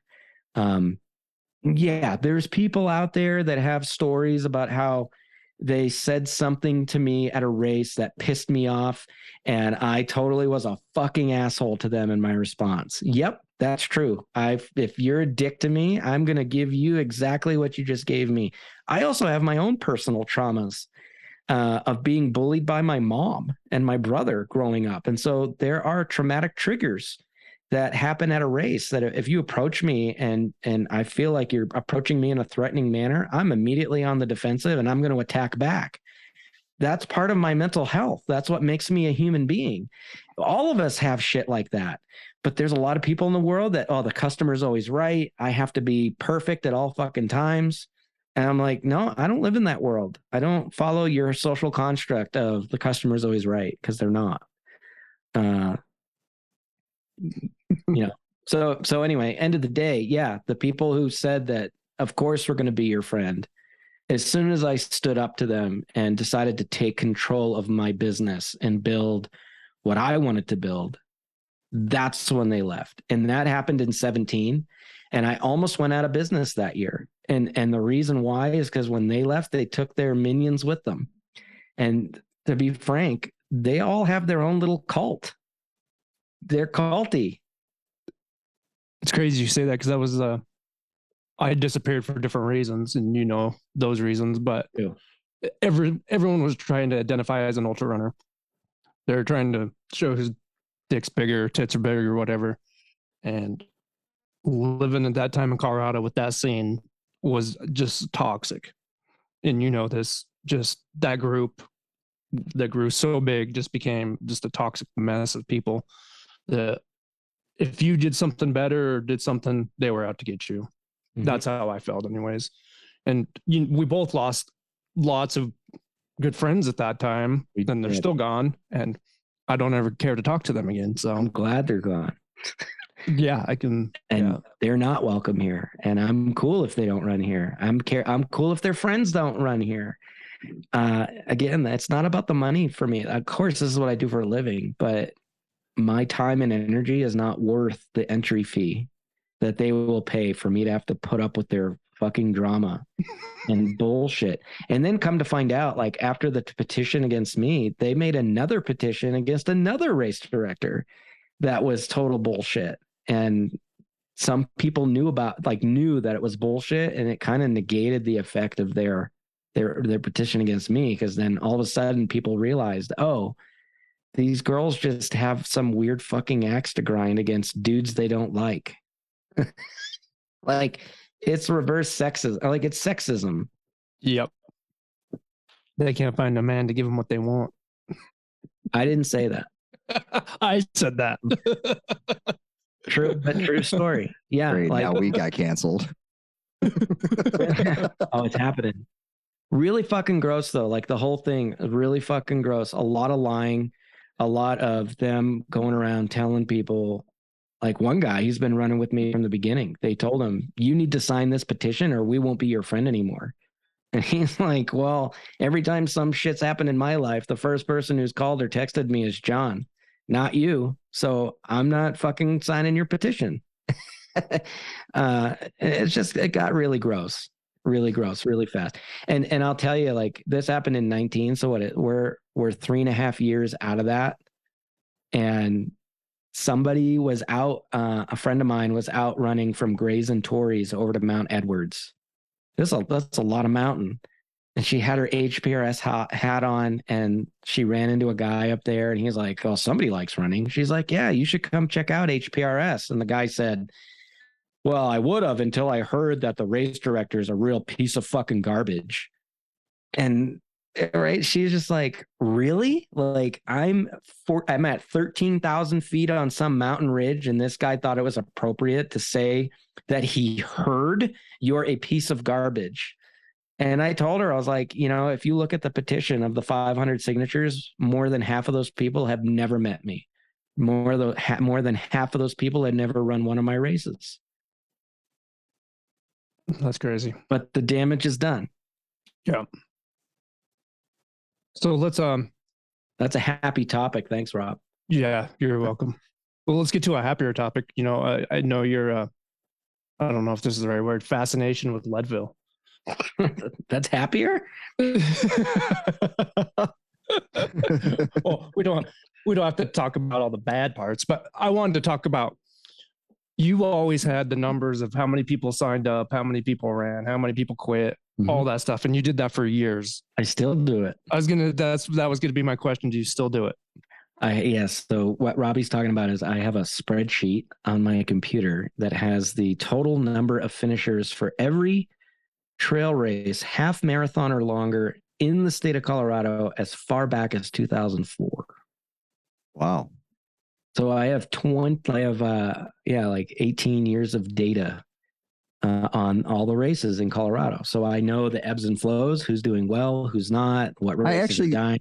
I actually think I saw that you posted it one time, like cost of a race. And yeah, I did see that. Yeah. Well, I do that too. I have another spreadsheet that keeps track of the entry fees for every trail race, half marathon or longer in the state of Colorado every year. So I know what the average cost of entry is. And in Colorado, it's ridiculously high. And it just keeps going up. Yeah. Well, races keep raising prices. And I'm like, I get inflation's going up, but but not enough. Not that much. No, it's not. There's a race that I'm looking at for next year, and it's 100% self-supported. Yeah, it's an actual race. You pay race directors to run the race. And I get there's like fees and stuff like that, but it's 100% self-supported. You have to have your own crew, and it's $500. I was going to say, it sounds For like what? For what? What are you providing? You give me a belt buckle at the end, maybe a t-shirt for $500. It costs $8 to make the belt buckle, right? Is it lined with gold and diamonds? No. Better be. It's like $500. I don't want to run the race now. I'm just like, out of principle, I'm like, that is insanely expensive for zero support. You know why? But you know why they do it? Because some people will pay it. But they cap it at 50 people, and I think last year they had 14 run it because it's a pretty remote place, and I don't know. I'm not gonna say the name, but it's a. Well, they made $5,000 off of 14 people. That's true. Right. That's true. Right. It didn't do anything. No. Besides got the permits and the buckle. Good job. Yeah. What was your Leadville question, Robbie? That's true. I keep track of all this shit. I have all these spreadsheets. I was gonna ask. I didn't see how this year went. How did this year go? They were actually up this year. It was, I don't know if it's true or not, but it was to my understanding that the Forest Service finally cut their cap. So their permit used to allow 850 runners every year. And it's to my understanding that they finally had that cut down to probably 700. And they started 717 runners this year. Wow. They had 364 finishers this year. Ooh. Less than half, huh? Yeah, their finishing rate used to be 60%. Their finishers rate is now around 40%. Wow. This was an up year. They had 680 last year, so 717. But to be fair, when they canceled in 2020 due to COVID, they allowed everybody to pick either 21 or 22 to be the year that they ran it. So that 717, they're still entertaining rollovers from 2020. So I look at that and say, all right, well, they had an up year, but how many of those people were deferrals from 2020? I don't know what the number of new registrants were. Right. And to me, it's like, okay, well, if you did 680 last year and 717 this year, how many of those were rollovers? And chances are that means that the numbers are way down. So next year is when we'll learn a lot. See the real numbers again. Correct. What was that year I can't remember. 13. There was all the crap that went on. There's too many people running. Yeah. So that was 2013. They had 943 starters. And that's the most they at 943. And that is the most they've ever started. Until 2019, they were back up to 831. So, hey, Lifetime Fitness, they bought the series for $1 million at least. Really? They paid $1 million for the Leadville Race Series. Some people believe that Ken Kluber got paid $1 million and Mary Lee got paid $1 million. So it was actually two. I don't know for a fact. I just know that Lifetime paid $1 million, and their goal was, like any corporation, put as many bodies as you can out on the trail to make as much profit as you possibly can. They've already paid off their investment, the $1 million. They've already made it back. So now they're in gravy. But I think over time, Lifetime has had to learn some hard lessons that it's not a free for all. And the land managers do actually care about the participant cap that they gave you. So again, 2013, their cap was 850 runners, and they started 100 over their cap. That's a big deal. That's a fuck you to the land, to the resource. And that's part of what pissed me off about Leadville that year. And it actually was an impetus for why I started HPRS, because I couldn't stand this corporatization that was coming into our sport. And all of a sudden we stopped giving a shit about the mountains, and we stopped giving a shit about the people. Now we're just caring about how much money can I make? How much money, right? And the crazy thing about Leadville, it's such a big race. You could have, just one runner with 30 people in his group, supporting and crewing him. Yeah. And Leadville cannot support that many people. The surrounding mountains can't support that many people. It's craziness. So if you'd been to Leadville at any point in time, yeah, it was like you could have as many crew vehicles and crew persons as you possibly could want. And everybody like the Winfield, Right. And like here these people, they're at Twin Lakes and they've got a crew of 10 people waiting for them to come out of the woods. And it's like, motherfucker, like you only need 2. You got 10, right? So last year, they finally, like the land managers have cracked down on this. And that's why last year they announced that you're now only allowed 1 crew vehicle at Leadville and 2 crew persons. And if you plan on having pacers later on, then one of those pacers must be included in that number of crew people that you can have. Huh. You also can no longer have a crew at Winfield. That's good. And your pacers cannot go to a Winfield either. Like you're picking up a pacer at Twin Lakes too. You got to pick them up at Twins. Yeah. They got to go in and out with you. Yeah. So as you can see, like, and it's funny because in 2013, like all that shit went down and I wrote a blog post and told everybody like, this was an epic shit show. It was a fucking embarrassment and the worst directed race of all time in the history of our sport. Hard Rock said, "Oh, Leadville, because of that, you're no longer a Hard Rock qualifier. Like it just doesn't match what we're doing here. So you're gone." And Ken Kluber's response was, "Well, we didn't ask to be a qualifier anyway, so we don't care." But it was like, but that's not the point, Ken. The point is that you guys have fucked this up. And it got really bad. And I wrote a blog post and was like, here's the 10 things I noticed and what I would do to fix it. And 9 years later, everything I suggested, they've implemented at some point. And all the things that I said that were going to happen if they don't fix it have happened. Now, I'm the outsider. I came into Colorado. I told them the truth about Leadville. This is what's going to happen if they don't fix it. This is a lie. This is hard. And everybody, fuck you, dude. Who the fuck are you to come in here and talk shit about our most beloved race? And I'm like, I'm the guy that's like, hey, it's not my fault you've subscribed to something that's a total lie. And it's total like detrimental to our sport and detrimental to the environment. But all these years later, it's like, every time something else comes down the pike and I'm sitting at home, I tell my wife, it's like, and there's another thing I said was going to happen that's finally happened. So I wasn't wrong, but I'm still an asshole for ever mentioning it. So what do I know? What do I know? I've only directed more races than anybody in the history of this state. Really? Oh fuck yeah. By a long shot. Do you know how many races you've directed so far? I do. This next race I'm putting on is my 73rd event directed.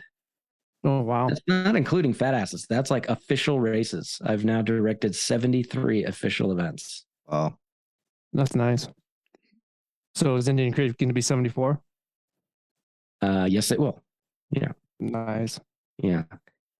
I even called Doc Horton, David Horton. How do I even call him? Like, how many races have you directed? I need to know.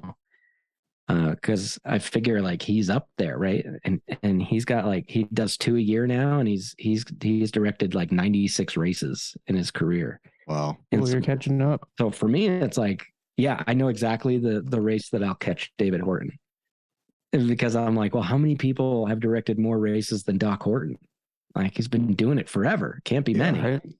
And so, yeah, like for sure. Like that's probably my goal right now is to all these people that want me to disappear. I'm like, no, my goal is to direct more races, more ultras than anybody in the history of the sport. So that 20 years from now, you guys can't avoid me forever. Right. I'll be in some Hall of Fame. You're in the history books now. That's right. Yeah. You can't take that from me. Right. Hey, speaking so of you got the event going on. Oh, sorry. Go ahead, Justin. Oh, I was just going to say, speaking of races that you do, you got a snowshoe race coming up. Do you see that becoming a more part of your calendars? Like adding more style races like that coming up? So when I the first race I helped out with in Vermont was a snowshoe marathon. And back then that was like fucking crazy. There was no such thing as a snowshoe marathon. And then one day I was like, hey, Andy, like we should do a snowshoe 100-mile. And he's like, nobody will sign up for that. I was like, I think they will. He's like, tell you what, if you can get 6 people to do a snowshoe 50-miler with you and you do it this year, then next year I'll have a snowshoe 100. So I was like, all right. Oh, next thing you know, I've got 13 dudes out, and we went out before the marathon. We did the marathon course throughout the night, took an hour nap in the car, and then lined up for the marathon. And so we did it. All 13 of us did a snowshoe 50-mile, and it was the most awful fucking thing I've ever done. Still to this day, I've done a loop at the Barkley. The snowshoe 50-miler was the worst. But to this day, they still have the snowshoe 100 to this day in Vermont. Wow. So for me, it was like, I want to continue to offer neat opportunities for people to get out and recreate in the mountains. Yeah. Like it's just fun. And there's not a lot of snowshoe races in Colorado. I only know of like 2. Yeah, it was like the one in Durango, then now there's 3. Leadville has one, and Sugarloaf up in Sugarloaf, yeah. Yeah. So for me, it was just like, the area where we're going to put it on, they get like 300 inches of snow every winter, most winters. That'll be fun. But if they don't get any snow, we can still have a trail race. The other, you win no matter what. Right? It's just north of Taos, on the Colorado New Mexico border. Oh, really? Yeah. So like some winters, Taos doesn't get shit for snow, right? Right. There's no snow. We still have a race. So that was kind of the no-brainer for me. It's like, if there's snow, we have snowshoes. If there isn't, we have a trail race. So let's put it in March. And I see that the future of the sport is leaning more towards creativity. And I think the events that are more creative are the ones that are going to succeed. For example, Backyard Ultra. That's some creative shit. And look at how that took off. Yeah. Now you're starting to see, there was just this race up in Wyoming or Montana, 350-mile. I forget what it's called. The Gallatin, some Gallatin thing. It was a 350-mile stage race. And like, that's the kind of shit that's going to be the new thing. I really do. Like, the more unique it is, the more people are likely to sign up for it, because everything's the same. Yeah. Do we really need another 50K? Right.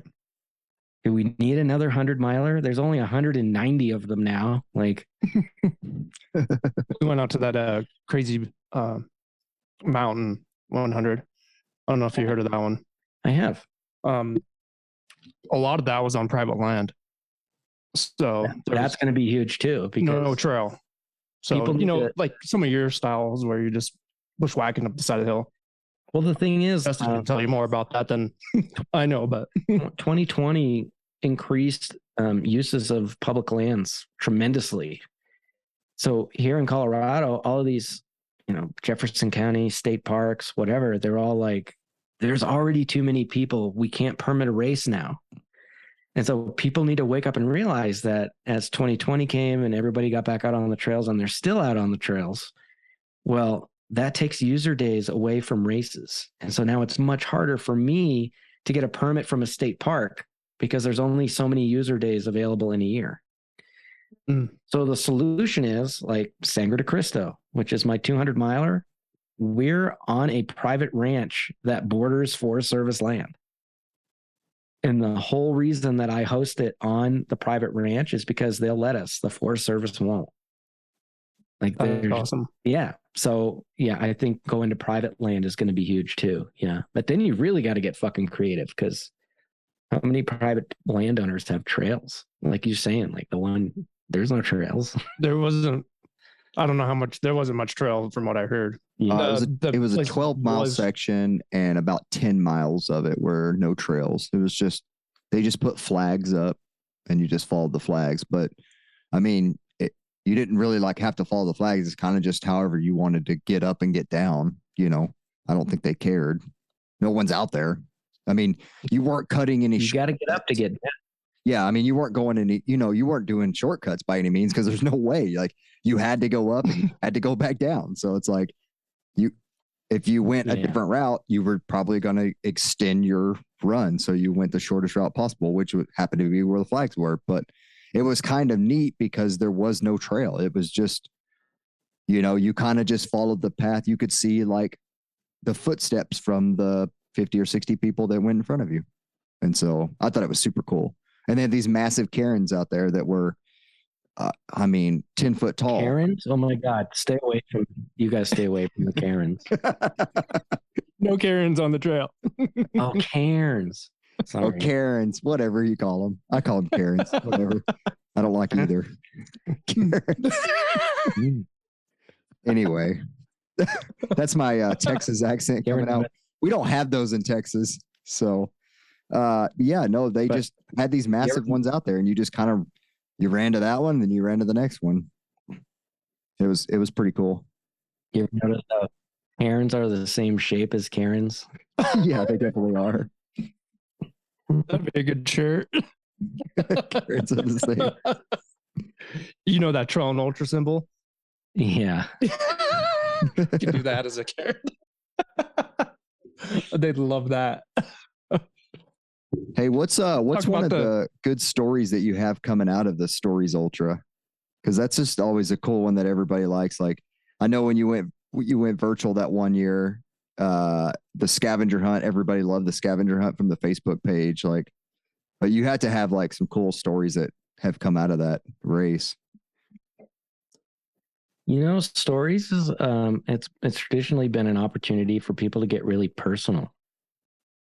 And so like I've learned a lot about a lot of people at that race. They they get to that vulnerable moment and then they record a podcast interview with me, and the shit that they say, I'm always just blown away that they would choose my podcast to just throw that out there into the ether. They're so brave. And I think it's so very cool. I've had somebody come out in that interview for Stories Ultra. But yeah, it's all over the place. I actually, I can't really.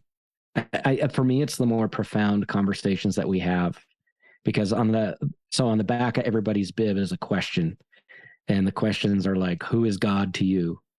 What have you learned about trust?"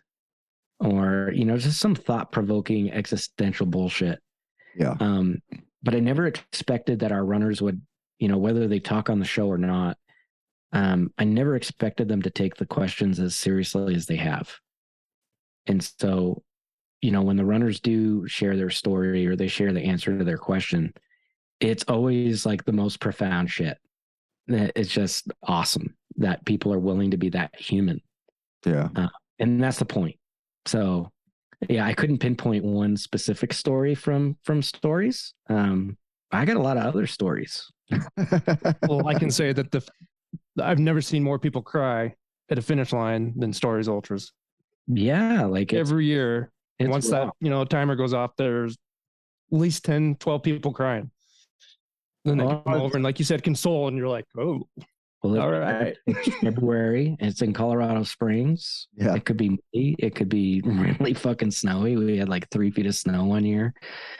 The night before the race, I must have dug an aid station for hours. Wasn't that this year? Wasn't this year real bad?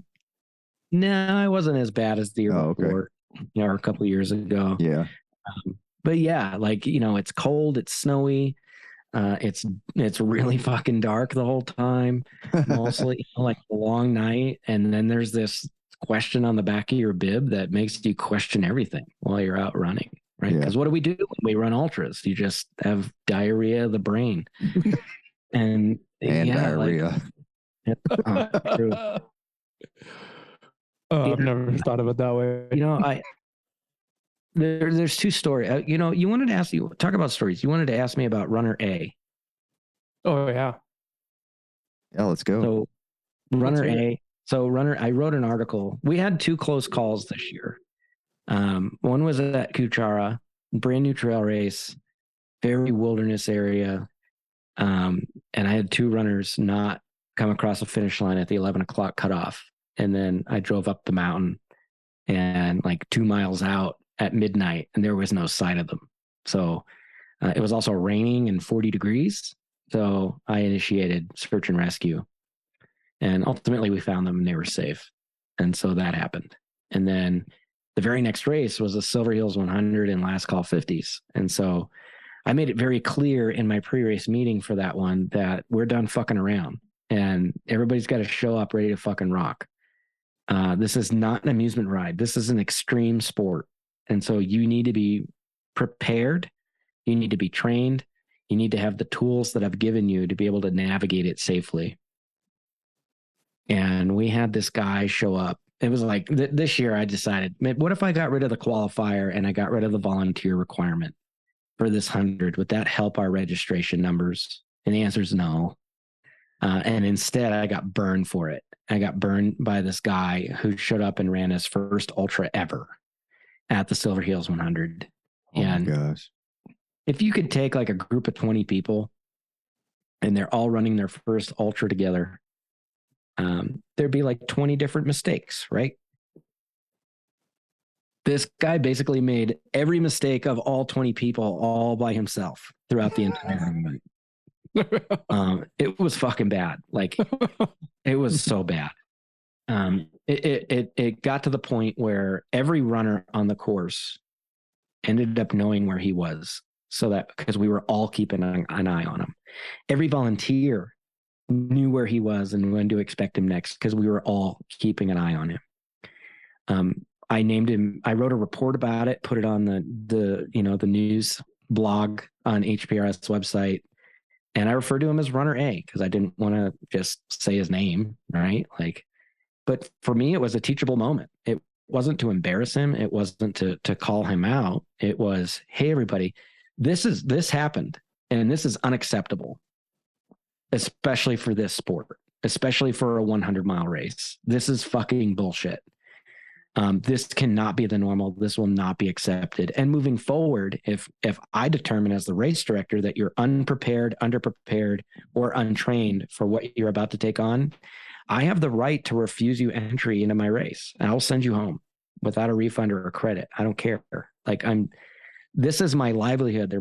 They're my permits. It's my insurance.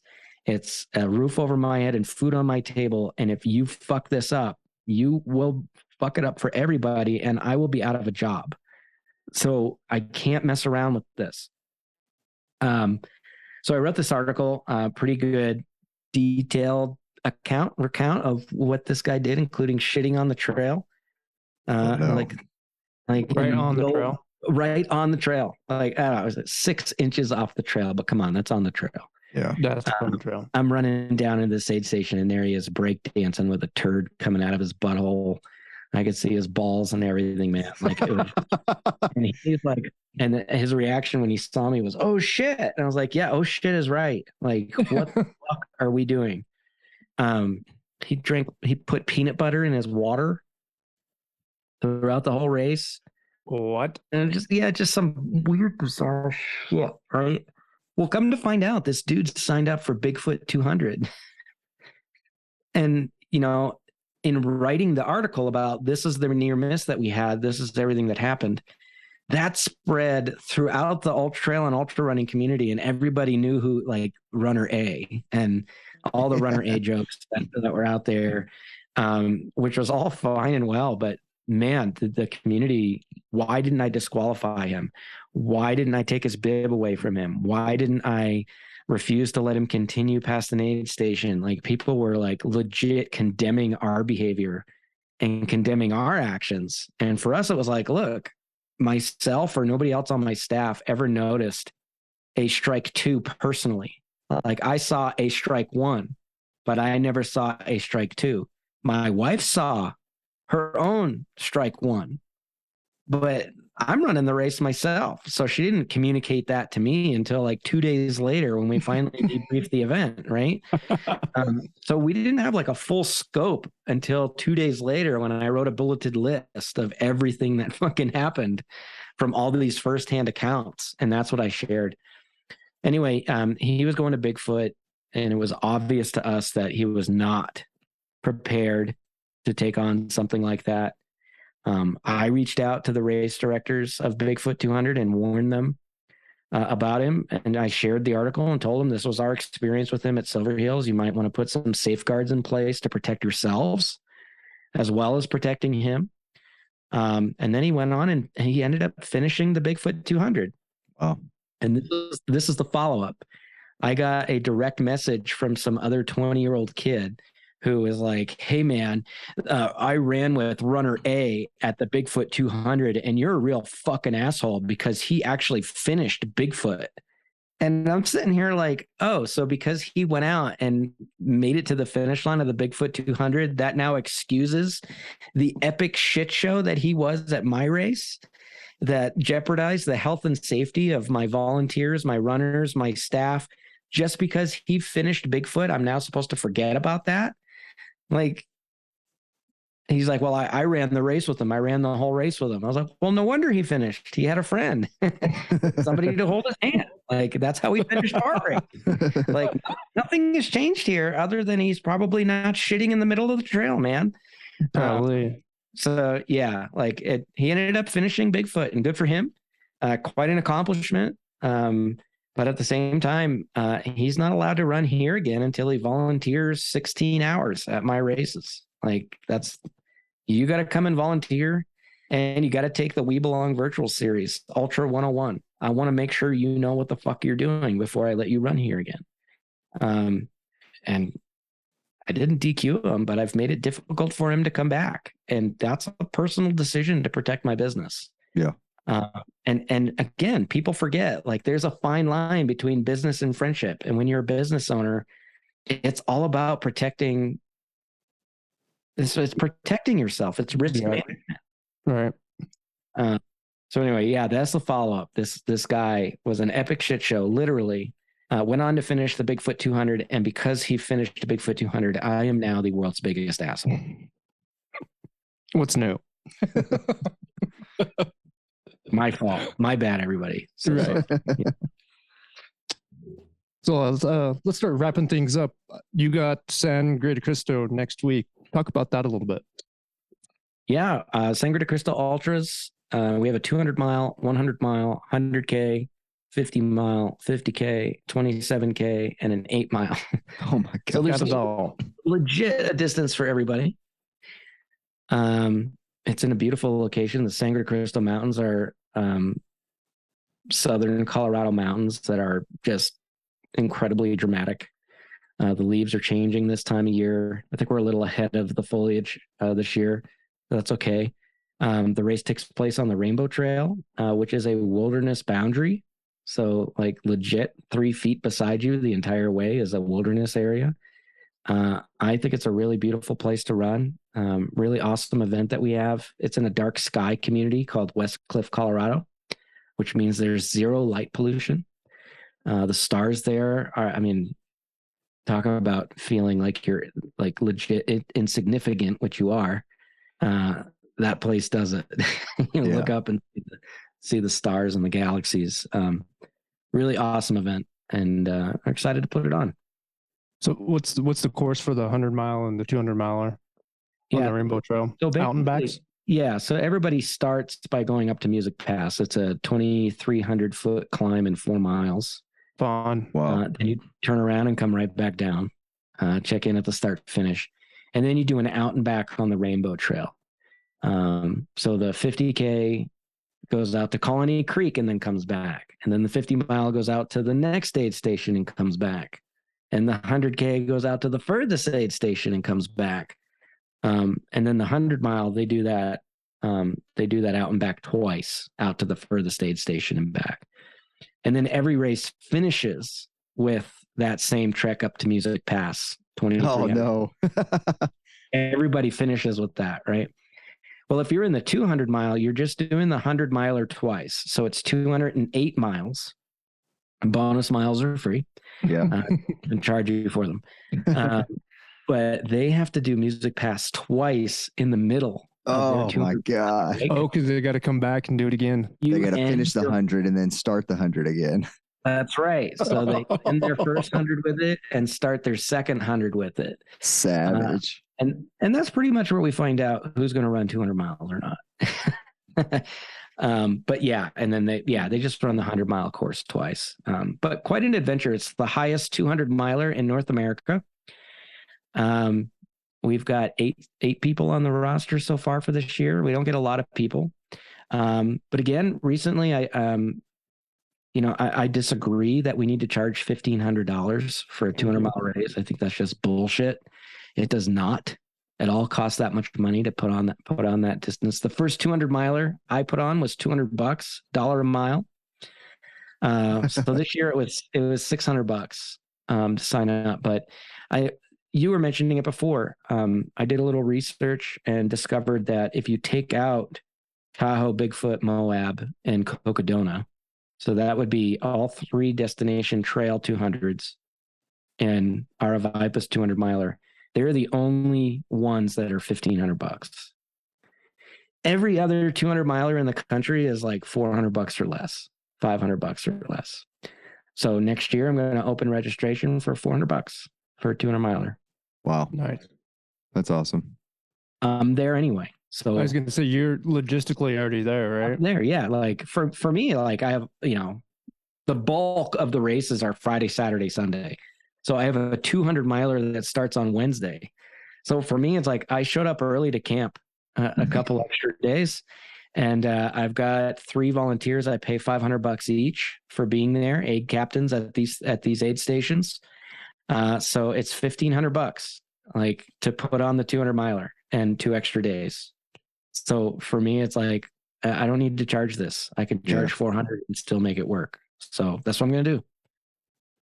That's awesome. Do you have aid stations in between the points for the turnaround, or is it just a straight point to the next aid station? Well, it's an out and back. So when you leave Music Meadows, the start finish, you'll hit Colony Creek on your way outbound, and then you'll hit Horn Creek, and then you'll hit Venable, and then you turn around at Venable. So you'll hit Horn Creek on the way back and Colony on the way back, and then you're back at Well, I was just wondering, like, were you those 3 aid station guys? Were you paying them to be at each one of those aid stations while the 200-milers are running? Yeah. Okay. Yeah, so I'm paying them $500 to camp for 3 days. Yeah. And take care of the 8 people that are running, that are crazy enough to take it on. What is your finish rate usually for the 200? Oh, it's low. It's like 50%. Oh, okay. It's about 50%. Yeah, that's not bad. Half of them start finish. Last year, the winner took 80 hours. Was it 80? It might have been less than that. What do you give time-wise? 108 hours. Oh, okay. Yeah, that's very forgiving. You get 4.5 days. You could walk the entire thing. Yeah. I think that the best part about having it be out and backs is that you always end up at the start finish line, which is a central location where you're welcome to set up your own camp. Yeah. And so it's not this big 200-mile loop with 40 fucking stations and sleep stations. And I mean, yeah, that stuff does cost money, right? It doesn't cost $1,500 per runner, but that stuff costs money. I don't want a storage unit for that much stuff. Yeah. Yeah. So shit. All right. Well, there's 4 aid station locations. That's really manageable for me. It's also really manageable for you. And every time you come back to the start finish, excuse me, you can have a trailer there. You can have a camper. You can have a camper van. You can have a tent, whatever it is, however it is that you take care of yourself. It's up to you. And so for me, like that really just gives everybody this incredible amount of freedom to control how the 200-miler could go for them. And so now it really is, look, do you want to run 200 miles or not? And it's a challenge within itself. Let's not overcomplicate it. Yeah, it's 200 miles. So the guy won last year in 63 hours. Oh, wow. Holy cow. That's incredible. Now, let me say, this guy flew to Denver, then got on a bike and rode his bike to Westcliff, which is a 3.5-hour drive. He rode his bike there. Then he ran the 200 miles in 63 hours. And then he got on his bike and rode it to Salt Lake City. So, whoa. Yeah. Cool, right? Yeah. From Alaska. He's as a bush guide up in Alaska. Badass. That's crazy. So, yeah, he ran in 63 hours and the female record is 83:23. Wow. That's still pretty fast, right? That's still fast. That's smoking. You're not sleeping if you're running 63 hours. No. I should bring back that 72-hour cutoff. You should. I'm out. Tell them to get to a race entry back if they can get it under 72 hours. Ooh, that's a good deal. Ooh, yeah. You legit run 200 miles. I'll give you your money back. That guy will be calling you up. Hey, I rode my bike there. Cool event though. I really love putting it on. I get to camp in the same field for 5 days. It's pretty stressful as a race director to be keeping track of anybody running 200 miles in a wilderness setting.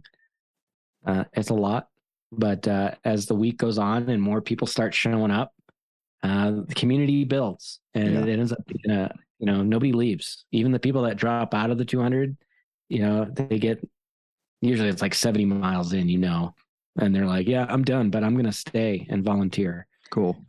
So it ends up being like the best camp out of the whole year for us. Everybody sleeps in the same field. Every runner. We'll have 130 people camping out that weekend. Wow. It's really cool. Then after that, you got Indian Creek is coming up. Yeah, my oldest race, the Indian Creek 50, is October 15th. We have a 50-mile, 55K, and a 15-mile. Same course as always. For your birthday. Yeah, that's right. It's my birthday weekend. That's how I spend my birthday, race directing. Sleeping in the campground. Yeah, with no service. That's great. No, that's true. I forgot there's no service. And the wind doesn't blow either. No, but it gets plenty cold. We've had 90-degree weather at that race, and it snowed a couple years ago. Wow. There was a fresh inch on the ground. It wasn't slippery or anything, but it sure was pretty. So, yeah, I mean, I direct personally 15 events with the Packborough race. So I have at least one race every month. There's only April. April's the only month I have off from in-person racing. Otherwise, every month I have 1 or 2 races.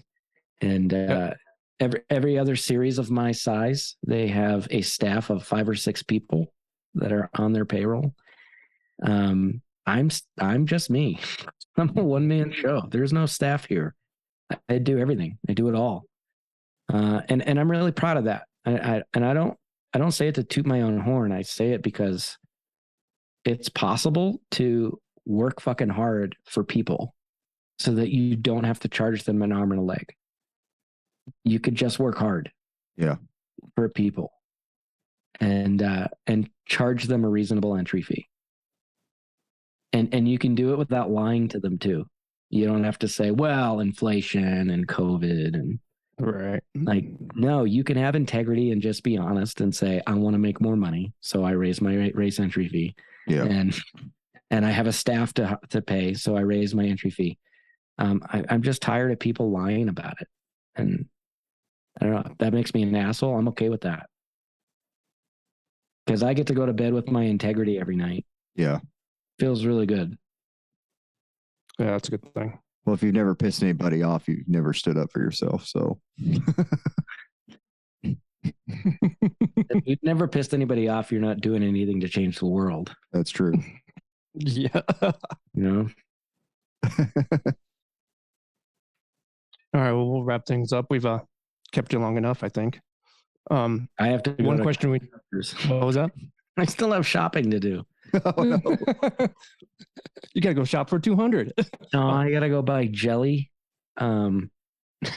vegetable oil, jelly, vegetable oil, and syrup, and 4 propane refills. That's what's left on my list. But oh, that ain't too bad. What's your question?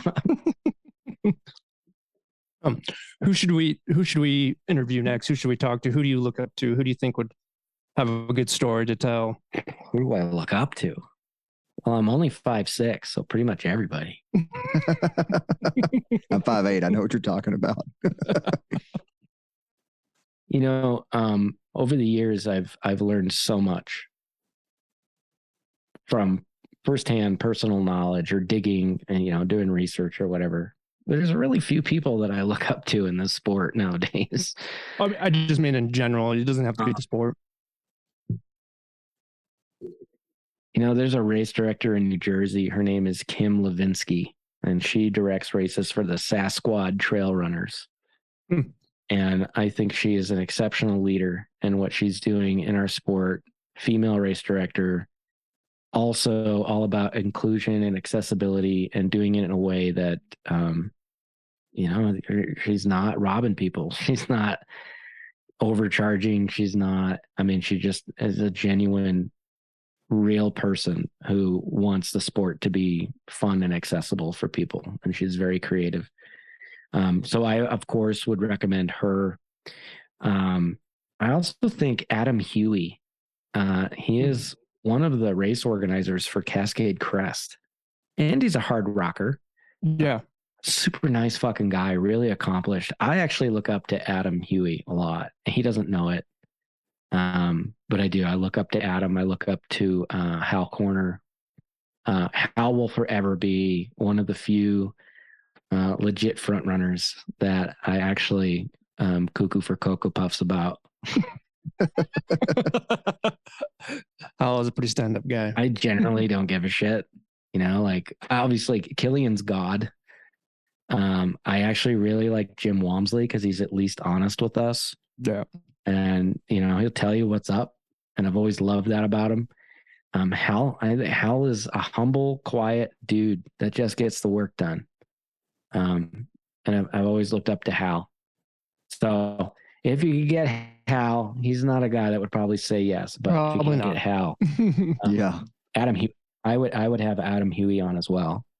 Okay. Sure. And Kim Levinsky. Those would be my two suggestions. Cool. And check out their races, everybody. Check them out. Well, why don't you go ahead and give yourself another plug and let everyone know where they can find you and all that fun stuff. Yeah. Again, the Human Potential Running Series. We are Colorado's largest series of trail and ultra running events. I have a race in Arkansas in November. I have a race in Texas, El Paso in January. I also, you can find out about us at www.humanpotentialrunning.com. We're the second largest ultra series in the nation. Nobody knows who the fuck we are. So that's the thing. I'm also the race director of the World Championship Packborough race. If you want to learn about that madness, we could do a whole nother episode on Packborough racing. We sure could. But yeah, you can check that out on the Town of Fairplay website. If you don't know of Fairplay, it is the town that South Park is based off of. The cartoon. So really? Oh yeah. Yeah. I know Officer Brady there. No, yeah. So you can check that out, Town of Fairplay website. But yeah, we'd love to have people come on out and join us for an adventure. And I have a hard time using the word race anymore. I think they're just adventures. And we have a great community of awesome runners. We're all about inclusion, accessibility, and just having a great time running and exploring together. So if that's your jam, if you have the ability to check your fucking ego at the door and you don't need a podium or something to stand on because you ran faster than everybody, this is the place for you. Awesome. We have a podium parade on February 30th. If anybody wants to come and meet our front runners from the year. Oh, really?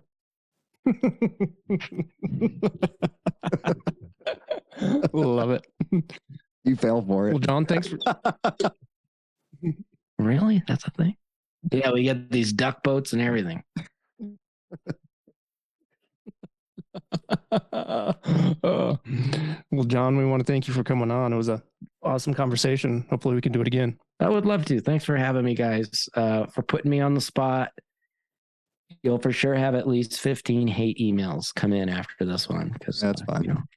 Sure piss some people off, but fuck 'em. Give us something to talk about. You are just a speck of dust, my friend. You are bags of meat hanging on a bone thing with an electrical charge that nobody knows how it fucking works still. Like, seriously, stop taking yourself so seriously. It's just Right. Just enjoy life. That's right. Like, who cares? All right. Thanks, John. Yeah. Love you guys. Thank you. Yeah. Thank you for listening. This podcast has been produced and edited by Backbeat Sound. Come and find us on Instagram at backbeatsound1776 or email us at backbeatsound1776 @gmail.com.